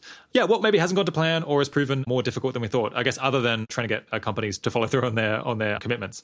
Yeah, so I think there are a number of areas that have proven a bit more challenging than we'd hoped. One that I would highlight would be in India. I think that there have been more delays than we'd hoped for. So one of the most exciting things there has been ongoing battery cage litigation. And one thing that advocates have achieved is a national moratorium on new battery cages across all of India, which is in place. We were hoping we would also see a ruling by now on potentially banning battery cages or at least requiring substantial reforms, and a combination of egg producers pursuing delaying tactics, which turns out to be quite easy through the Indian judiciary, and then COVID having a major impact and derailing litigation in the country has slowed things down substantially, unfortunately. Okay, let's just back up a second. So India, in theory, has banned battery cages. Why is that? Is that just generally consistent with India being more progressive on animal well-being than most other countries? Yeah, so India is fascinating in that it has one of the strongest animal welfare laws in the world, really. And this dates back to the 1960s. And that law specifically says that farm animals need to have enough space to turn around, to move, to fulfill all their basic behavioural needs. So the litigation that advocates brought a number of years ago argues that the practice of battery cages is fundamentally inconsistent with that law, that under existing Indian law, battery cages should be illegal. And so far, the courts have largely agreed with advocates. They've issued a number of preliminary rulings saying they agree that that law appears to ban cages. Where we're at currently is they have issued a moratorium on new cages. They have not issued a ban on existing cages. Huh. What's the legal idea behind that? Because you'd think if the law says it has to be this way, there wouldn't be a distinction between existing ones and new ones. Yeah, so this is the challenge of never-ending litigation of this going through the courts, is that this is still an active case before the courts. So the rationale of the courts is we'll put an injunction on new cages while we decide this matter, because we are inclining toward thinking, but we're not going to require everyone to remove their cages. Well, it's still possible. We'll rule that their cages are just fine, or we'll rule something else. So the challenge is that it's long-running litigation. It's been going on for over 5 years now, and there's not an immediate end in sight. Do we now think that maybe the courts will decide that cages are okay? Or is it more just that we're finding that it's going to potentially take an extremely long time to wind up these court battles because they're going to manage to delay at every opportunity? So we'll just have to grind them down over years or decades? Yeah, I think these are all challenges. So I think one challenge is that the egg industry is clearly banking on keeping this in the courts for as long as possible, and there being no action to get rid of cages during that time. The second challenge is that egg producers are now pushing for a compromise where they say we accept that the current battery cages don't meet the law, but we'll make the cages a little bit bigger. And then the animals can at least move around, and we think that meets the law. And the court hasn't ruled on that yet, and so I don't know what they can ultimately think. My biggest concern on that will then be on the enforcement challenge. I mean, obviously, first of all, it'd be great if they just ban cages entirely. But even if they were to issue, say, for instance, cages need to be twice as big, need to be a lot better in a lot of ways, that could make a real difference for animals if it was enforced. But we've had huge challenges with enforcement of existing animal welfare regulations in India, and it's going to be very hard for regulators to ensure that every farm is keeping animals at exactly the density they're supposed to, versus just checking whether they're using cages or not, which is a far easier thing to verify. Yeah. Okay, so I guess this is very important just because, well, in part because India is such a huge country. There's so many people, and I guess they eat a decent number of eggs, and they're going to be eating even more in the future probably. So maybe like the number of eggs produced in India is almost as large as all of these corporate campaigns that we've discussed combined. And so I guess, do you have a sense of how large it is by comparison? Yeah, it's huge. So it's about 400 million laying hens. It's the second largest laying hen population after China and in front of the US. So yeah, huge potential scale there. And that's also obviously been increasing too. So there's also that growth rate to take account of. So this has proven more difficult than we hoped. What's the response to that? Do we kind of double down and put even more resources into it in order to win? Or is it one where maybe you think, this is not as tractable as we thought, so maybe we'll give up? So I don't think we're giving up, but I think advocates have been looking at ways to increase momentum for other angles. Unfortunately, I think it's pretty hard to just speed up the litigation process, particularly when COVID is driving some of those delays. So instead, advocates have been working first with some companies to get some more corporate pledges in India. That's harder because the corporate sector is far more fragmented. There aren't huge retailers with the same kind of market share as we see in the US. They've also been working, for instance, with the Law Commission, getting a report from the Law Commission, endorsing an end to cages, working with a number of other authorities on getting them to endorse this, getting state authorities working with the banks to ensure that they are not financing new battery cage facilities that violate the moratorium. So there are a lot of other things advocates have been doing in the meantime, but I think unfortunately a lot of this does just depend on what happens on the litigation front. Yeah. All right. Is there anything else notable that's been harder than we thought that we can learn from? Yeah, I think another challenge has been on the broiler welfare campaigns in the US. So this is kind of interesting in that we've actually seen more progress recently in Europe than I expected. So I think I mentioned in France, the largest 7 retailers have all now committed to implementing the higher broiler welfare asks that groups are pushing for. We've also seen commitments from companies like Aldi in Europe, from Pizza Hut, from KFC in the UK, so major brands. In the US, we have seen less progress in the last few years. It's proven a bit harder. And I think that's been in part due to uncertainty on the breeds. There's been a major question mark around what higher welfare breeds will be required through the ask. And I think it's also just been that it turns out companies buy a lot of chicken, and even small increases in price are significant.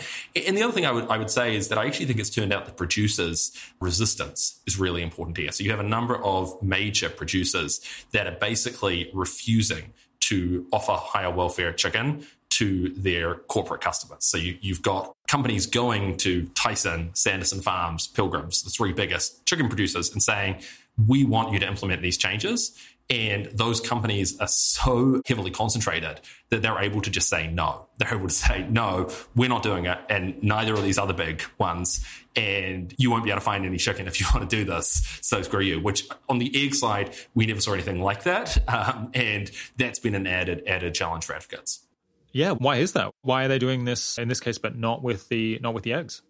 So I think the biggest explanation is market concentration, which can be a mixed bag. On the retail and fast food side, market concentration can actually be helpful in that you want enough big brands that can push their suppliers to make these changes. But on the producer side, it means that the producers on the chicken side, and I should clarify, I mean the agribusinesses, not the actual people producing the chickens who are very powerless in this situation. The producers have a huge amount of power. The industry is so concentrated that it is just the case that if you are a nationwide chain, you might be dependent on Tyson or Sanderson Farms. And it's very hard to switch your supply.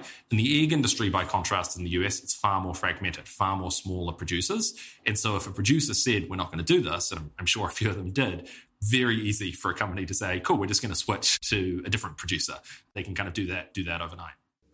All right. Yeah, moving on to something else. Back in 2017, we spoke about trying to foster animal movements in kind of emerging countries like China and India and South America.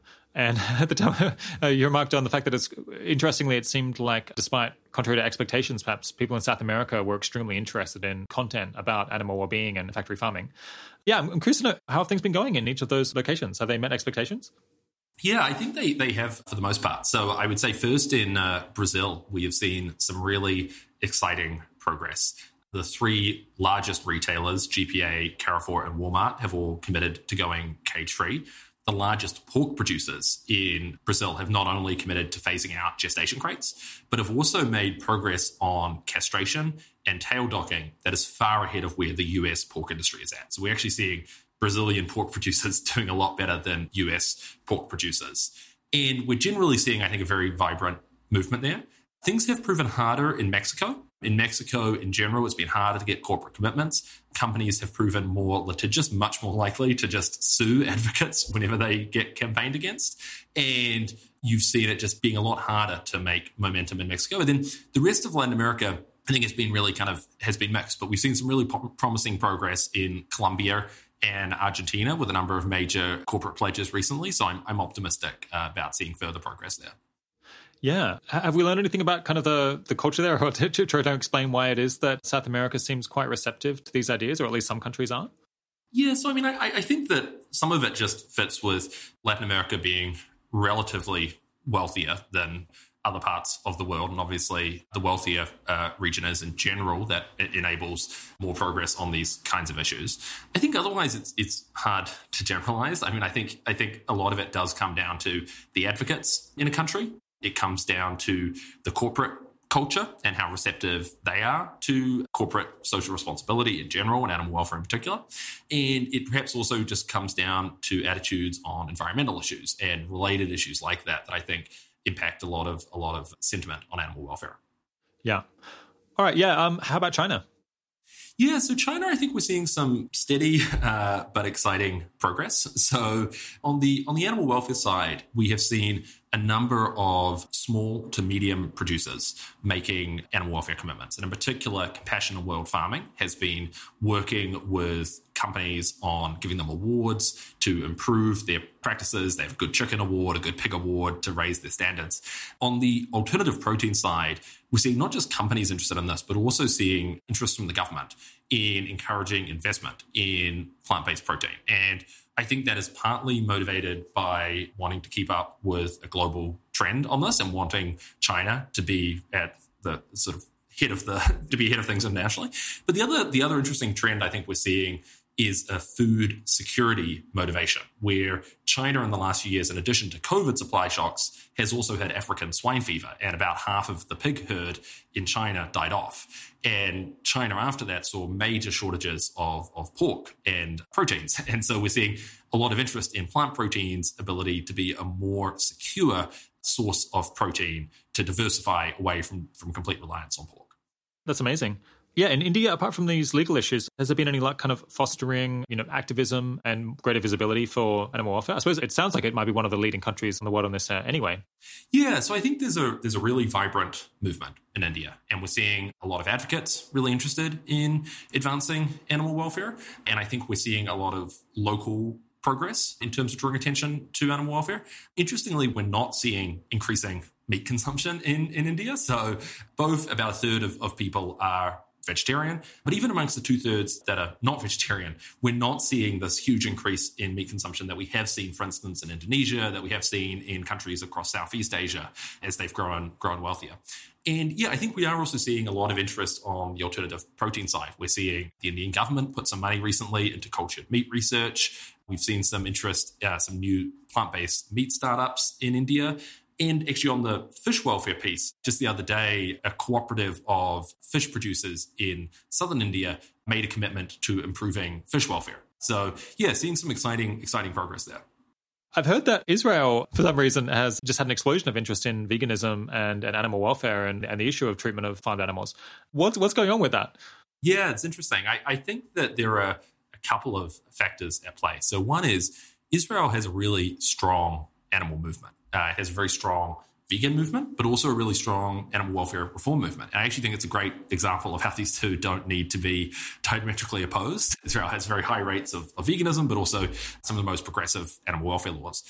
Then on the food technology side, I think you're seeing two trends. So one is just significant government interest in promoting startups, Israel as the sort of startup nation.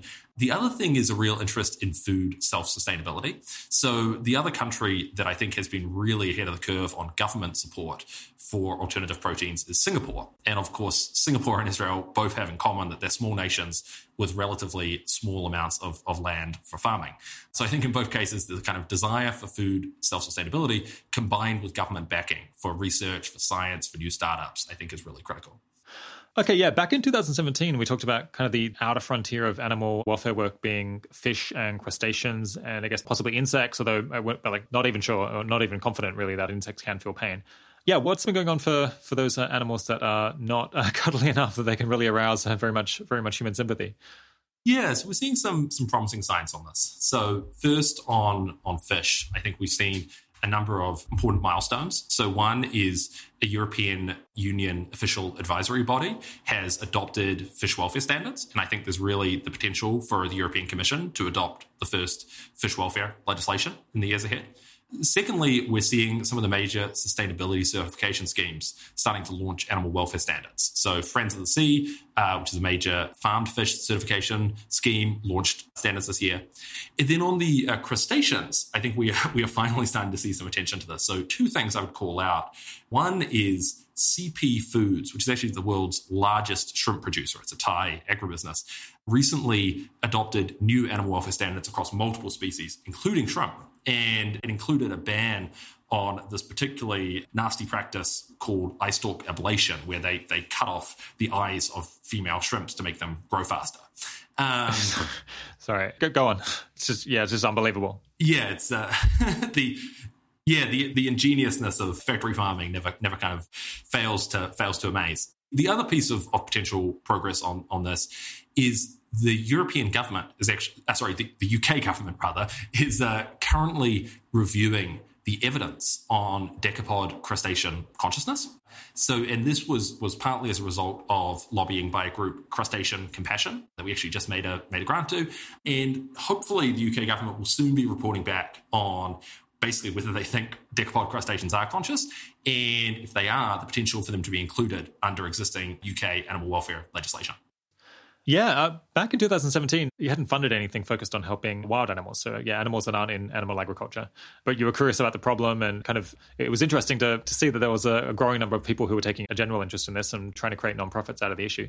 Yeah, is that a topic that OpenPhil has dipped its toes into yet? Yeah, we have a little bit. So we're funding some basic research on the topic. We're not funding advocacy or interventions, but we're funding work to better understand the problem and drivers of welfare in wild animals. And, one example, we've made a couple of small research grants now on the advice of Wild Animal Initiative. And one example I'm excited about is a grant to Samnika Halsley at the University of Missouri, who's looking at the impact of various wildlife diseases on the welfare of animals. So this is somewhere we are already seeing active management. People go out and try and prevent wildlife diseases for all kinds of reasons. They can spread into farm animals, they can spread into people. So we're already studying it.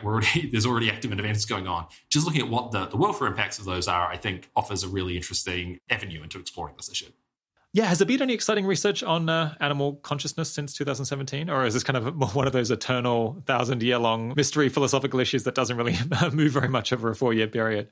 It's definitely a major mystery, and I'm not sure we've seen a huge amount of new research on this. But one thing I have been excited to see is Rethink Priorities has done a number of research reports, really actually picking up on where my colleague Luke left things at with his moral patienthood report. And they've been looking at, there's a huge amount of different pieces of evidence out there about animal consciousness. And they're trying to work out which of these pieces are most relevant and what do these pieces collectively tell us. So if people are interested, I'd really recommend first checking out Luke's moral patienthood report if you haven't already from a few years ago.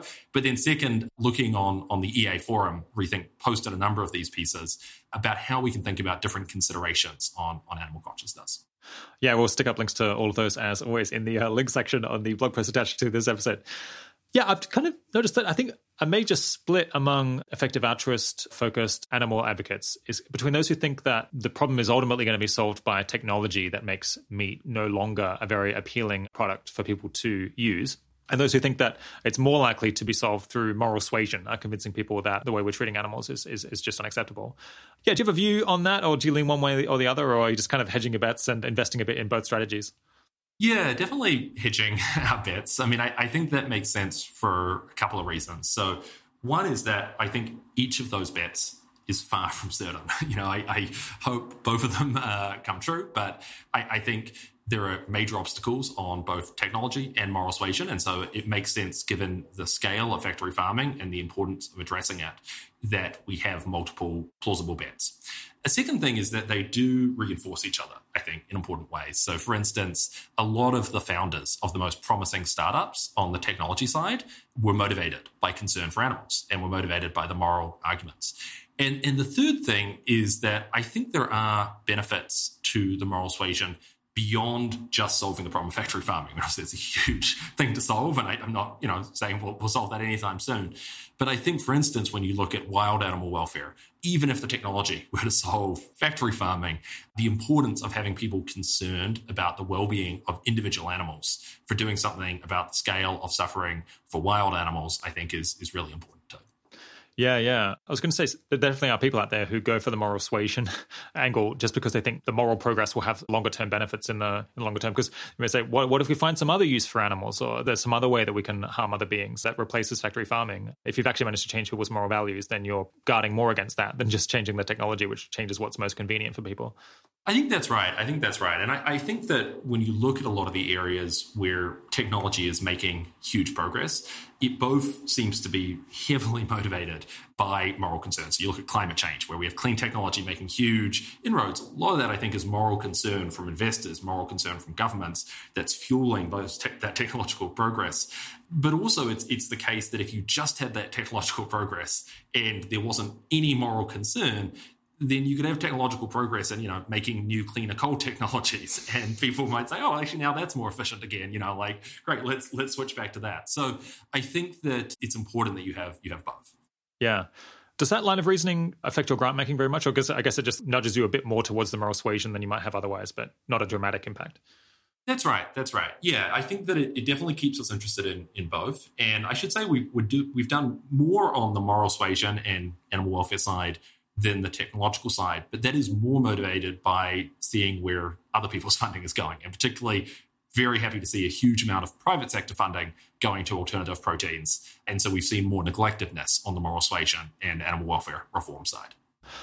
Okay, yeah, speaking of the grants, I've put out a couple of the larger grants that you've made over the last year or two, and I was curious to hear in brief why it is that those organizations stood out, and perhaps why the intervention stood out, or why you decided to fund that organization in particular. Does that sound good? Yeah, that sounds great. All right, yeah. You gave a $4 million grant to the Good Food Institute, which is a nonprofit that helps to promote, clean meat and plant-based meat alternatives, or to support the growth of that industry. Yeah, why them? Yeah, so we're really excited about the potential on the alternative protein side. And although we're seeing a huge amount of private sector investment, we're seeing far less on the nonprofit side of this. So we're still seeing, in the tens of millions on all nonprofit philanthropic work on alternative proteins. And we think there's a lot of important stuff that companies aren't going to do themselves, and that the Good Food Institute is doing a really good job of advancing those priorities. So one example would be policy work, both lobbying for funding for alternative protein research, also opposing attempts by the meat industry to throttle the industry before it gets going. So for instance, I think the Good Food Institute helped contribute to the defeat at the European Parliament this last year of a meat industry pushed initiative to ban labels like veggie burgers or plant-based chicken labels on products. So yeah, I think really important to prevent those kinds of efforts to undermine the industry before it gets really going. Another example, I think, of something exciting that the Good Food Institute is doing is working with companies. So meeting with major meat companies, major food companies, with investors, providing them information, getting them more excited about the space, giving them good information they need to get into the space to make the right choices. So I think a lot of work building the whole kind of sector of alternative proteins. All right. How about the Humane League's Open Wing Alliance? Yeah, so we've been really excited to see the expansion of this over the last few years. This is a network of now over 70 animal protection organizations around the world. And the way it works is that the Humane League identifies promising local groups, often in countries where there's only one or two groups, they're very small, and it works with them both to build capacity, to train them in campaigns, to give them funding, but also to focus them on some of the highest impact interventions. So particularly focusing on cage-free campaigns, and in some geographies now, broiler chicken campaigns. And we've seen that both help local groups get the first wins in countries. So, for instance, SPCA Selangor, which is a Malaysian group, getting a win from Subway to go cage-free in Malaysia. And we're secondly seeing them coordinating these major global campaigns to get global commitments from multinationals. So, for instance, Burger King, I mentioned, but also from major hotel chains like Hilton that have recently committed to going cage-free globally, thanks to the campaigning of this group across many countries at once. All right, yeah, and finally, you gave some money to The Guardian, interestingly, to do journalism about factory farming and animal cruelty. That's slightly out of left field. Why that grant? Yes, this was definitely an unusual one for us, and I should emphasize that we don't have editorial control. It's funny, every time they write an article as part of our series, I get a few emails from people who wish that we'd gotten them to write the article differently. I'm sorry, yeah. But I think that the main challenge here is really trying to increase the mainstream media's attention to factory farming as an issue.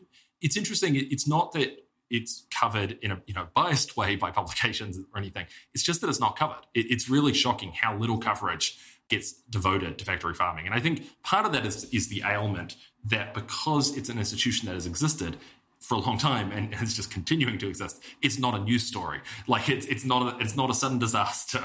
It's just an ongoing long-term disaster. And so really the hope in funding this is to draw more attention to this issue, to get more reporting on the issue. Yeah.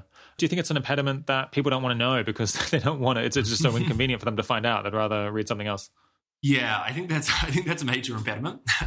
That's definitely something that we do hear that from journalists of both that when they write articles, they'll get negative feedback of like, oh God, we didn't want to hear about this, or that that will even result in internal pushback. So journalists who want to write about this and their bosses, their editors will say like, oh God, not like another article on factory farming. Like, that's there are enough bad things in the world right now.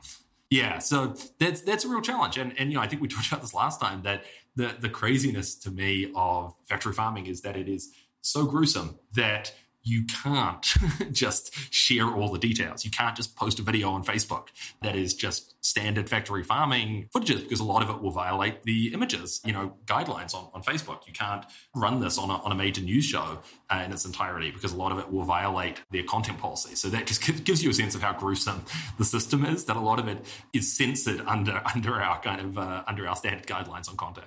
Yeah, it's like if it's less bad, it would be more shocking somehow. Yeah, exactly. Yeah, so I know OpenPhil has made some investments in alternative proteins, and I think those are commercially sensitive, so you haven't released a lot of the details.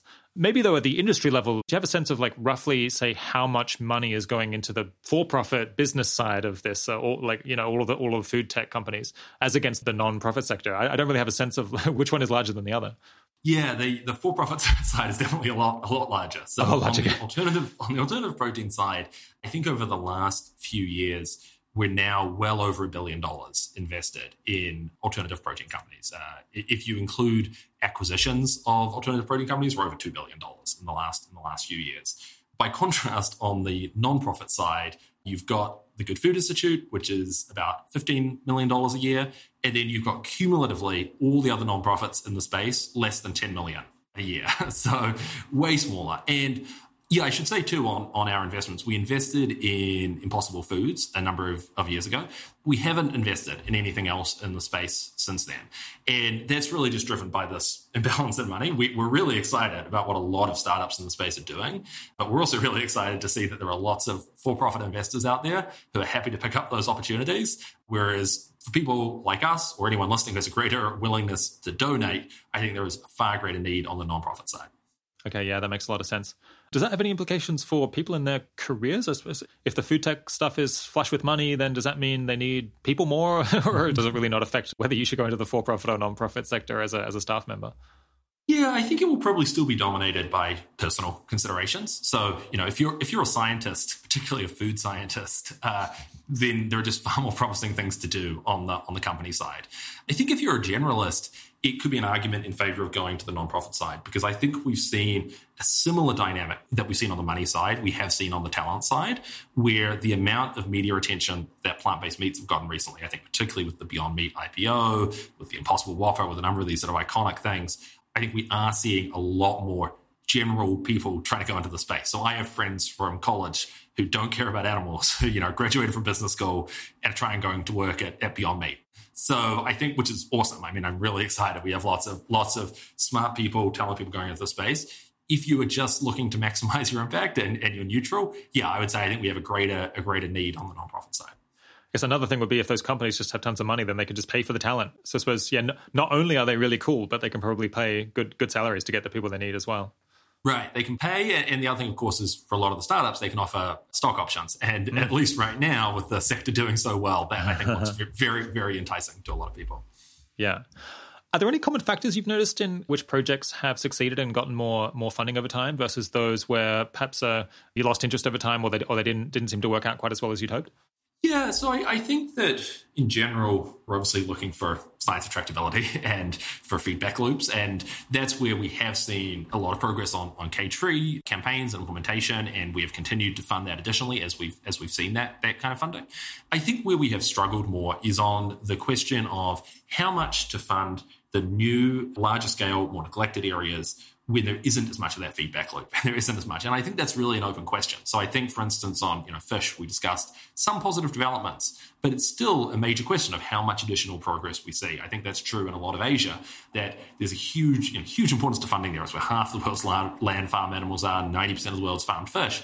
But the work is harder. It's less tractable. And so I think the challenge that we constantly are working on is adjusting between scale and tractability, and how you kind of weigh those two considerations. Yeah, if you're comfortable going into it, are there any focus areas or interventions that you're excited about in 2017 that you've kind of subsequently decided not to keep funding or not to fund as much? And again, what drove that? Yeah, so there have been a few things that didn't work out exactly as we hoped. I think one interesting example would be that we had more optimism on broiler chicken welfare breeds, that there could be higher welfare outcomes without sacrificing growth rate. As you and I discussed, the value to keeping animals in factory farms for as little time as possible. You want them to suffer as little as possible, but also be there for as little time as possible. And unfortunately, the studies that have come out since then have suggested a pretty clear trade-off between efficiency and welfare, between growth rates and welfare. And at least for now, this could change over time, we do see this pretty clear correlation between growth rate and key welfare outcomes. A negative one. That's right. I see. So, okay, so the hope here might have been that you could have an animal that grew more quickly and produced more meat more quickly, but that would mean, and that might be bad for their welfare, but maybe not very much. And it would mean that they'd have to live for much less long, and so they'd suffer less in the meantime. But it seems like, in fact, there's just not much efficiency gain, like in either direction here, because the faster they grow, the worse their lives. Exactly. That's right. Okay, that is grim. Yeah, for listeners, there's a bunch out there, I think, who try to have an impact by donating. They're either giving 10% of their salary, or they've gone into a higher earning role in order to be able to give more, and some of them give with the hope of helping farm animals. So if you had something like $30,000 a year to give away, how would you suggest that someone go about figuring out how to disperse it in the most effective way possible? Is there any kind of general process that someone could use that would work as well in 2023 as it will in 2021? Yeah, so I think there are multiple good ways to do this. I think if you have a lot of time, then researching effective groups in the space, I think one thing that can make sense is to just support a relatively small number of groups you're excited about and get to know well. I think if you have less time, two promising options. One would be to give to animal charity evaluated standout charities. I think it's a good list of charities that do good work. Or another option would be to give to something like the EA Animal Welfare Fund, which, full disclosure, I'm the fund chair of, though I do not get any royalties on donations. So my interest is philanthropic. But I can say that for myself, for instance, with my personal donations, I do a mixture of those three. I give to a couple of groups that I know well. I give some money to standout charities, and I give money to the EA Fund. Okay, yeah, that makes sense. All right, yeah. People were sending in a lot of audience questions when I mentioned on social media that we were doing this interview. So I'll hit you with a couple of them. Yeah, are there any patterns in kind of the differences of opinion between the animal-focused researchers on the Open Field team and the other kind of animal charity analysts at Animal Charity Evaluators? Or I was going to say, or the Effective Altruism Animal Fund, but you lead that. So so maybe there's not a lot of daylight perhaps between you and you. But yeah, is there much difference between the Open Field team and the people at Animal Charity Evaluators? Yeah, so first I'd say on the EA Fund, I think there is some difference. We've definitely tried to bring in a diversity of opinions here. So I am one of 4 fund managers. The other 3 are not with Open Philanthropy. And I think they've brought some really valuable diverse perspectives to that. And in general, through the EA Fund, we're looking for more speculative opportunities. We're looking for things that are smaller, things that are more international. In terms of the difference between Open Philanthropy and Animal Charity Evaluators, I think we have very different assignments and very different in terms of just what we can fund and where we're going. So, in the case of Animal Charity Evaluators, their task was finding groups that you can support everything they do. So Open Philanthropy, most of our grants are restricted. We go to a group and we see one project that we're really excited about and we fund that one project. And we don't have to worry about the whole rest of the organization. Are you excited about all 10 things they're doing? We're just going to fund this one thing we're really excited about to scale up as big as it can get. A second thing is we can make new things happen. So we can do a lot of things where we go to groups and say, hey, how about doing this other thing you weren't doing? We'll give you money to do that. They're not in a position to do that. And then I think the other thing is although we try to be open and transparent, we don't have the same need to go through and explain every factor and every factor in the way they do. So, I actually think that I really like the list of animal charity evaluators standout charities. I think if you look at their list of top charities, it overlaps with some of our biggest grantees. We have some other groups we're really excited about that aren't on their list that we're supporting. I think one mistake people can make, for instance, is looking at that list and deciding any group that's not on that list must be bad, that it must have not been evaluated, must be something wrong with it. And that is often not the case. It's often the case that those groups haven't been reviewed, or they have, but they have particular strengths that can't be recognized in some way, whatever. So people should not limit themselves to that. But I do think it's a good starting place, particularly for new donors in the movement. Yeah. Another person asked, how would we know when the effective altruism community's investments in plant-based and cultured meat alternatives is no longer cost-effective? Yeah, so I think this gets to the difference between the for-profit and the non-profit side of this, where I already think it's the case that if you are impact investing in alternative proteins, you're probably not having a lot of counterfactual impact right now. So just because so many of the most exciting things are oversubscribed, which is awesome. There are all these investors, non-impact investors, who want to fund it. That could change, but for now, there's a lot of money on that side. By contrast, on the non-profit side, there's still not much money. So we're still, talking alternative proteins, the same, less than 25 million a year. And I think there's still huge scope now. If we reached a point where we're at 100 million a year on alternative proteins on the nonprofit side, maybe that'd be different. But I think, unfortunately, we're probably still quite away from that point. Okay, yeah, interesting. So it sounded like you're interested in people donating to the Good Food Institute and nonprofits like that. But also, what are the academic research labs? You sounded earlier like you were saying that there's potentially really need for scientists within academia to look at some of these topics because they're not yet commercial ready. That's right. So, the challenge with academic work is obviously it's expensive. And so ideally, we'll have that funded by governments and by universities. But I do think there's an important role for philanthropy in getting projects to that point where they can be funded. So getting researchers to the point where they can submit to the National Science Foundation. And, people can do that directly for universities. So for instance, the Berkeley Old Meat Lab or UC Davis has a major program. They can also do it through the Good Food Institute, has a major grant program to universities for academic research. And then you also have other groups like New Harvest has a major grant program on cultured meat research. Yeah, someone else writes in, what does Lewis think about long-termist arguments for prioritizing animal welfare? So these arguments tend to run something along the lines of one of the ways that the long-term future could go very badly is if people have inhumane values or decide to do harmful things to animals or, analogs of animals in the future. Potentially, I guess some people worry about mistreatment of artificial intelligence or suffering on computers or just mistreatment of any beings in the purposes of making profit or advancing your goals. So I guess that's one line of argument. But yeah, do you have any thoughts on these motivations that some people have for prioritizing work on animal well-being and promoting humane treatment of animals? Yeah, so I would say I'm definitely not an expert on long-termism within EA and certainly not on AI or on digital sentience or other topics like that. So I'll leave that to people who know a lot more than I do. But I do think that there is a lot of value to influencing societal values for the long term.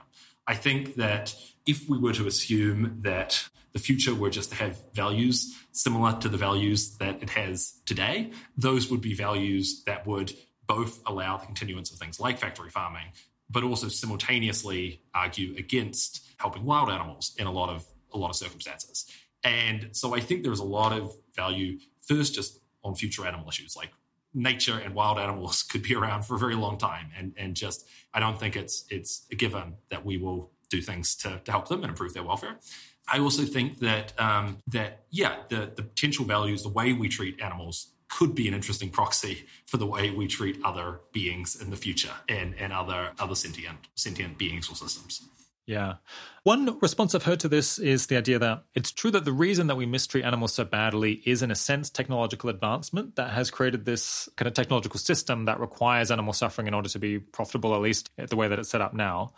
But people don't want to do this. They do mostly think in their hearts that it's wrong for animals to suffer. And if it weren't costly to get rid of it, they probably would be happy to get rid of it if it didn't come at their culinary expense or their financial expense. And so eventually, as technology matures and we stop being constrained by, human technology is very impressive in some ways, but it's very feeble and pathetic relative to what might be possible in the very long term. Why on earth would we set up a factory farming system once our technology is, space age level? And therefore, similarly, if we're unconstrained technologically in the future, why that there wouldn't even be a trade-off necessarily between creating suffering and making more money. These things would be compatible. This starts to get very speculative, but do you have any reaction to that? Yeah, so I think one thing is that value is a very partial value you're describing of, would rather not have this if it weren't for all these other constraints. And the strongest evidence is we not only have it, but it's getting bigger and it's getting worse, including in the most technologically advanced, richest nations in the world. And I think that if I were someone in 1900 who was saying like, hey, how will the future go? I would have said like, it's pretty good progress so far. We've got a good trend on how, humans are treating one another. Things are looking good. And, I would not have forecast, it'll become slightly more convenient to mistreat animals in horrific ways. And we'll just start doing that because we'll 100x it. Yeah, in spite of our values, which, in the 19th century, there were already strong values of concern for animal welfare and humanitarianism. We'll just completely ignore those. And so that's one thing. I think a second thing is I think people will just assume factory farming will become obsolete soon. And maybe, but I think there are still major technological challenges and also just major cultural factors where people have this weird thing where like a lot of people would still rather just eat meat, even when, confronted with something that is technologically superior. And related to that is wild animal well-being, where even if you think there's a clear trend toward the extinction of factory farming, I think the trend you mainly see in the West, at least, on wild animals is a trend toward complete non-interventionism, a trend of reverence for nature as it is. And even amongst people who are otherwise very concerned about the plight of animals, surprisingly little concern about the plight of wild animals in many circumstances. So I guess I'm less optimistic on that. And then similarly, I would just say that I think that value of if we have a value of we'd rather not torture things unless it's convenient to do so, you can imagine that value working out poorly in the future if there were other life forms where it was slightly more convenient to torture them. So I guess that's kind of my concern. Yeah, my reaction to the segment, I think it should get some weight. There's something to be said for it. I feel like the point that I would push on is the idea that in the future, even as technology gets very advanced, it might not be the case that the most profitable or the most efficient thing won't involve suffering. So you could imagine that the most efficient computer algorithm or something could be one that involves anxiety for the program or pressure on the program to do this or that. We're just starting to get off into really speculative territory. But I'm not sure that idea that there won't be a trade-off between maximizing profit or maximizing output and having negative sentiment, that there's such a strong tendency in that direction that we can be confident about that and not worry about it. Yeah, that sounds right to me. And obviously, as you say, it gets very speculative. So, to me, the most useful thing is when we look at the past and sort of the trends historically, it seems to me generally there's been a huge amount of progress for humans and technology has achieved a huge amount of progress. But often critical to technology realizing that progress and doing good things rather than bad things has been human moral sentiments, has been the fact that we care about it doing good things for humans, and we either have governments restrict the bad things it can do, or we have, people have their own ethical qualms about that and are not inclined to use it for those purposes. So to me, it just seems like a broader symptom of this trend of technology has huge potential, but human morals really still matter as to how that technology is used and to what impact it has on sentient beings. Yeah, I was speaking to a researcher, who I guess I won't name because this research is very preliminary and I think they're not ready to put it out yet. So take it with a grain of salt. But their impression was that the elimination of slavery may be far more morally and historically contingent than many people imagine. So I think many people, including me, have kind of thought, well, as technology advanced, as we had the Industrial Revolution, as people learned more, it was just inevitable that slavery would be a combination of morally repugnant and economically inefficient, and so we would get rid of it. But they pointed out through most of history, slavery was very profitable. And in fact, there was ways that you probably could have set it up in the modern world such that it would be profitable, at least for some purposes. Yeah, I won't go into the details of the arguments there, but the idea that slavery can't be profitable for the owners of slaves in the modern world probably isn't strictly true. Another thing they point out is just that so in the ancient world, there were very large numbers of slaves in a wide range of societies. Basically, no one thought that slavery should be abolished. We can't really find almost any writings saying that, even from slaves that were freed. Perhaps most shockingly, none of them, who even when they go on to become prolific authors, says, slavery is bad and we should end slavery. There is a tradition of writing about humane treatment of slaves in the same way that perhaps now we have discussion of the humane treatment of animals. So let's say you should treat slaves with dignity. That was like a line of thought that some people went down, although certainly not everyone. But yeah, you basically don't see this apparently in any widespread way, or almost at all, until the Quakers, I think, in the 17th century, and they just become strict abolitionists, I think, and then it spreads from there. But it suggests that, what if this had just continued? Maybe it was actually just a particular vein of moral thought that ultimately caused us to decide that slavery was an atrocity and had to be eliminated, and we could have gone down a different path where that didn't happen. Now, this is an argument that they're researching and think of writing up. I think we need to probably pin down some of these empirical details because I'm not 100% sure that all of the claims just there are true. But interesting line of thinking. I think that's a great point. And actually, just by chance, you've come across one of my hobbies is reading about abolitionist history. So I can tell you that I think that is broadly correct, particularly on that point of the profitability. I think there was this old narrative within abolitionist history that slavery was on the way to extinction. And what we've seen is that in the US, the invention of the cotton gin had made slavery more efficient and more profitable than ever in the lead up to the Civil War, and there were more slaves than ever. In the UK, when the UK abolished both the slave trade and ultimately slavery in the empire, it accounted for a huge portion of British GDP. It was an incredibly important industry. And the one that gets neglected perhaps the most was in Russia, the abolition of serfdom in the 1860s, which was the largest number of people enslaved in the world.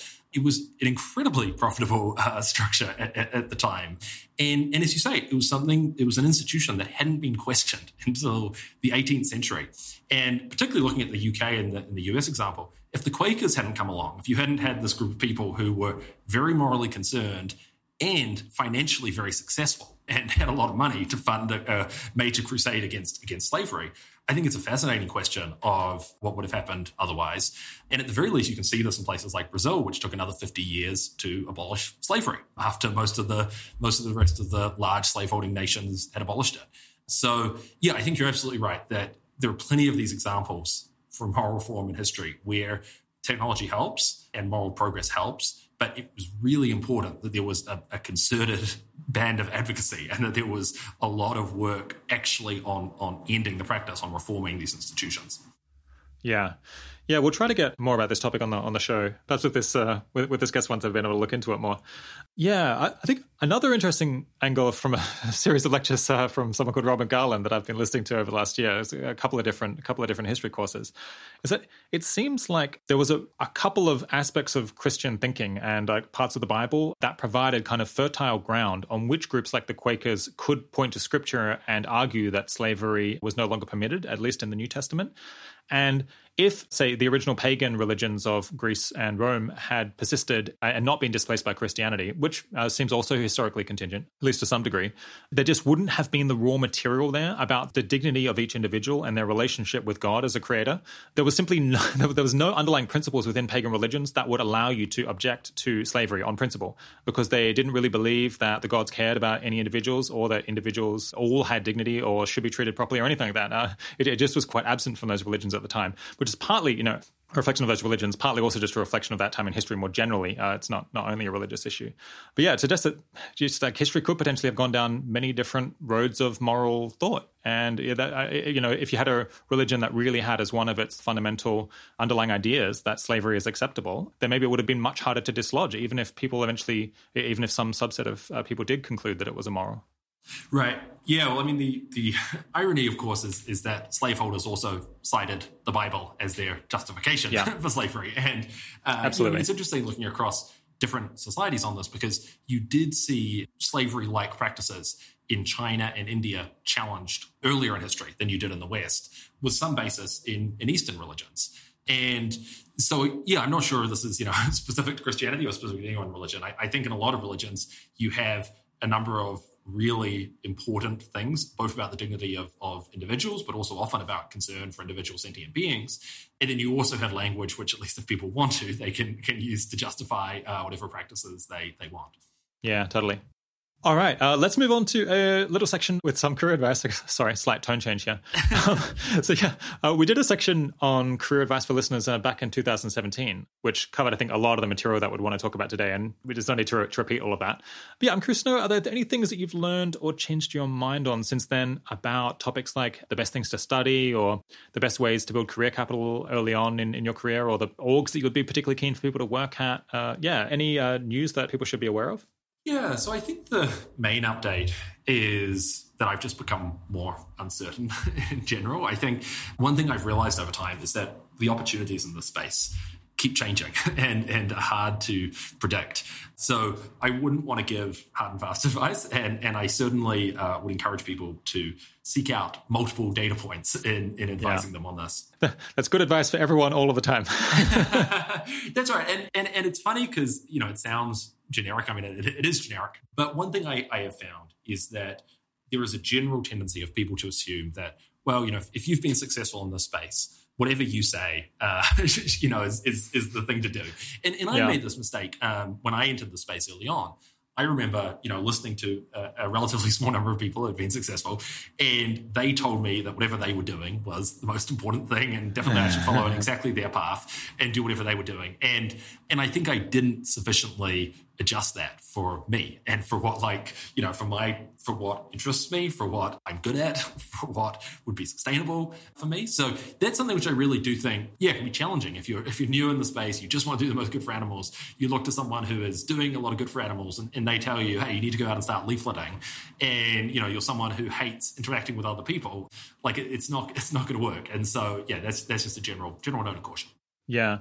Just in general, I think by and large, we would like our audience to maybe think for itself more than some people are inclined to. Or it's very understandable. People would like straightforward answers to, where should I go study? What question should I do? And, we do our best to try to provide as useful guidance. And if there ever sometimes are clear answers on questions, we'll offer that.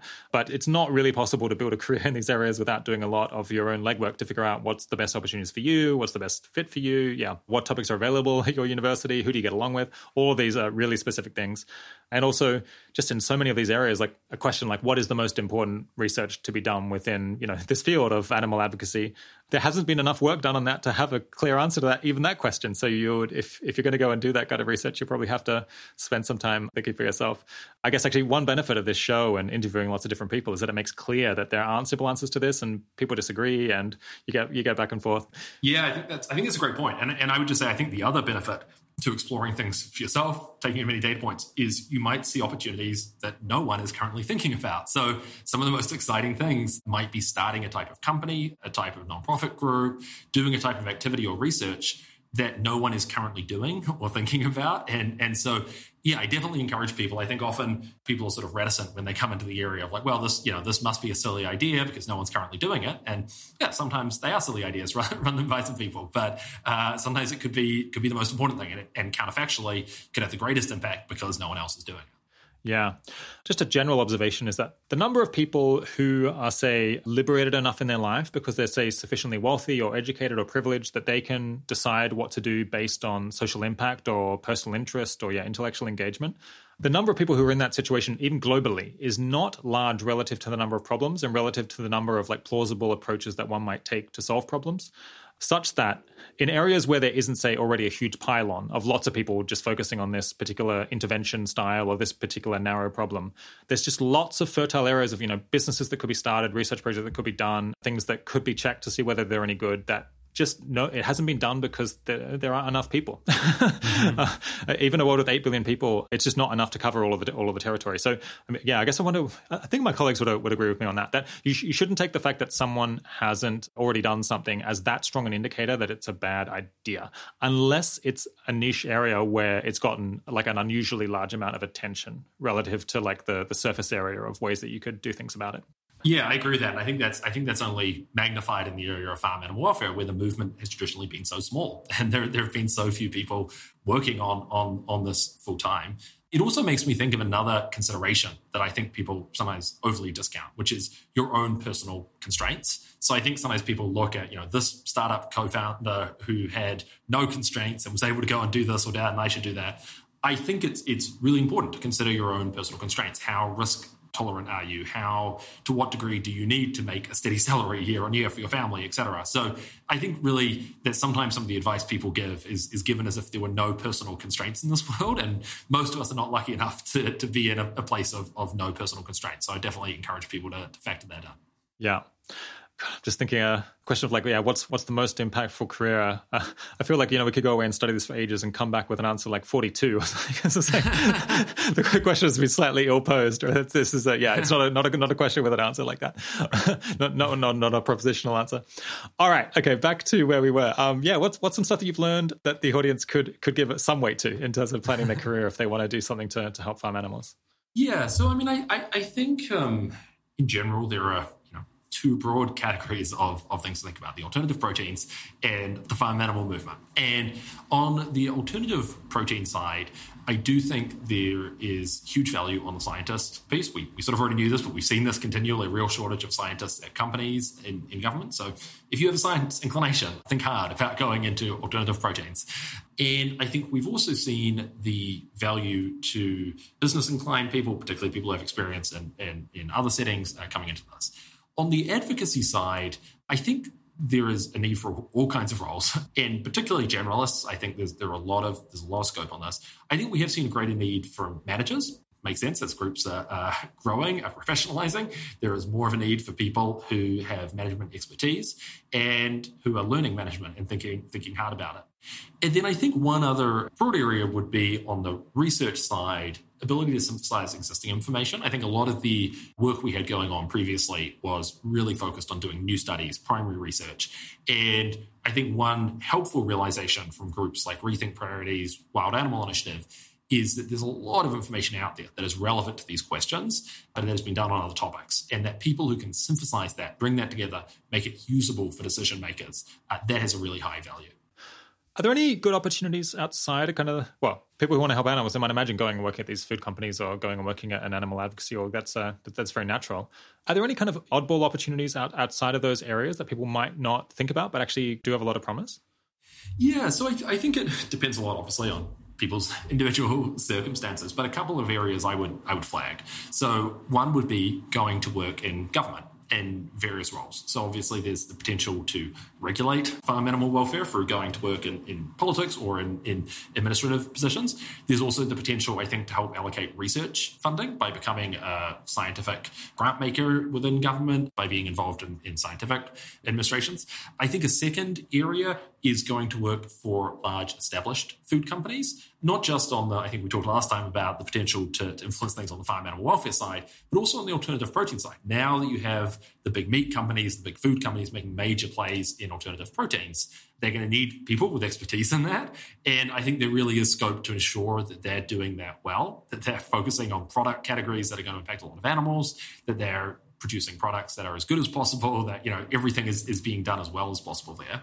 And then I guess the third category would be thinking about some of the international institutions that have a role on this. And this is perhaps the sort of trickiest career path of how do you get to these places. But if you look at organizations like the UN Food and Agriculture Organization or the World Animal Health Organization, each of them is doing work globally on farm animal welfare.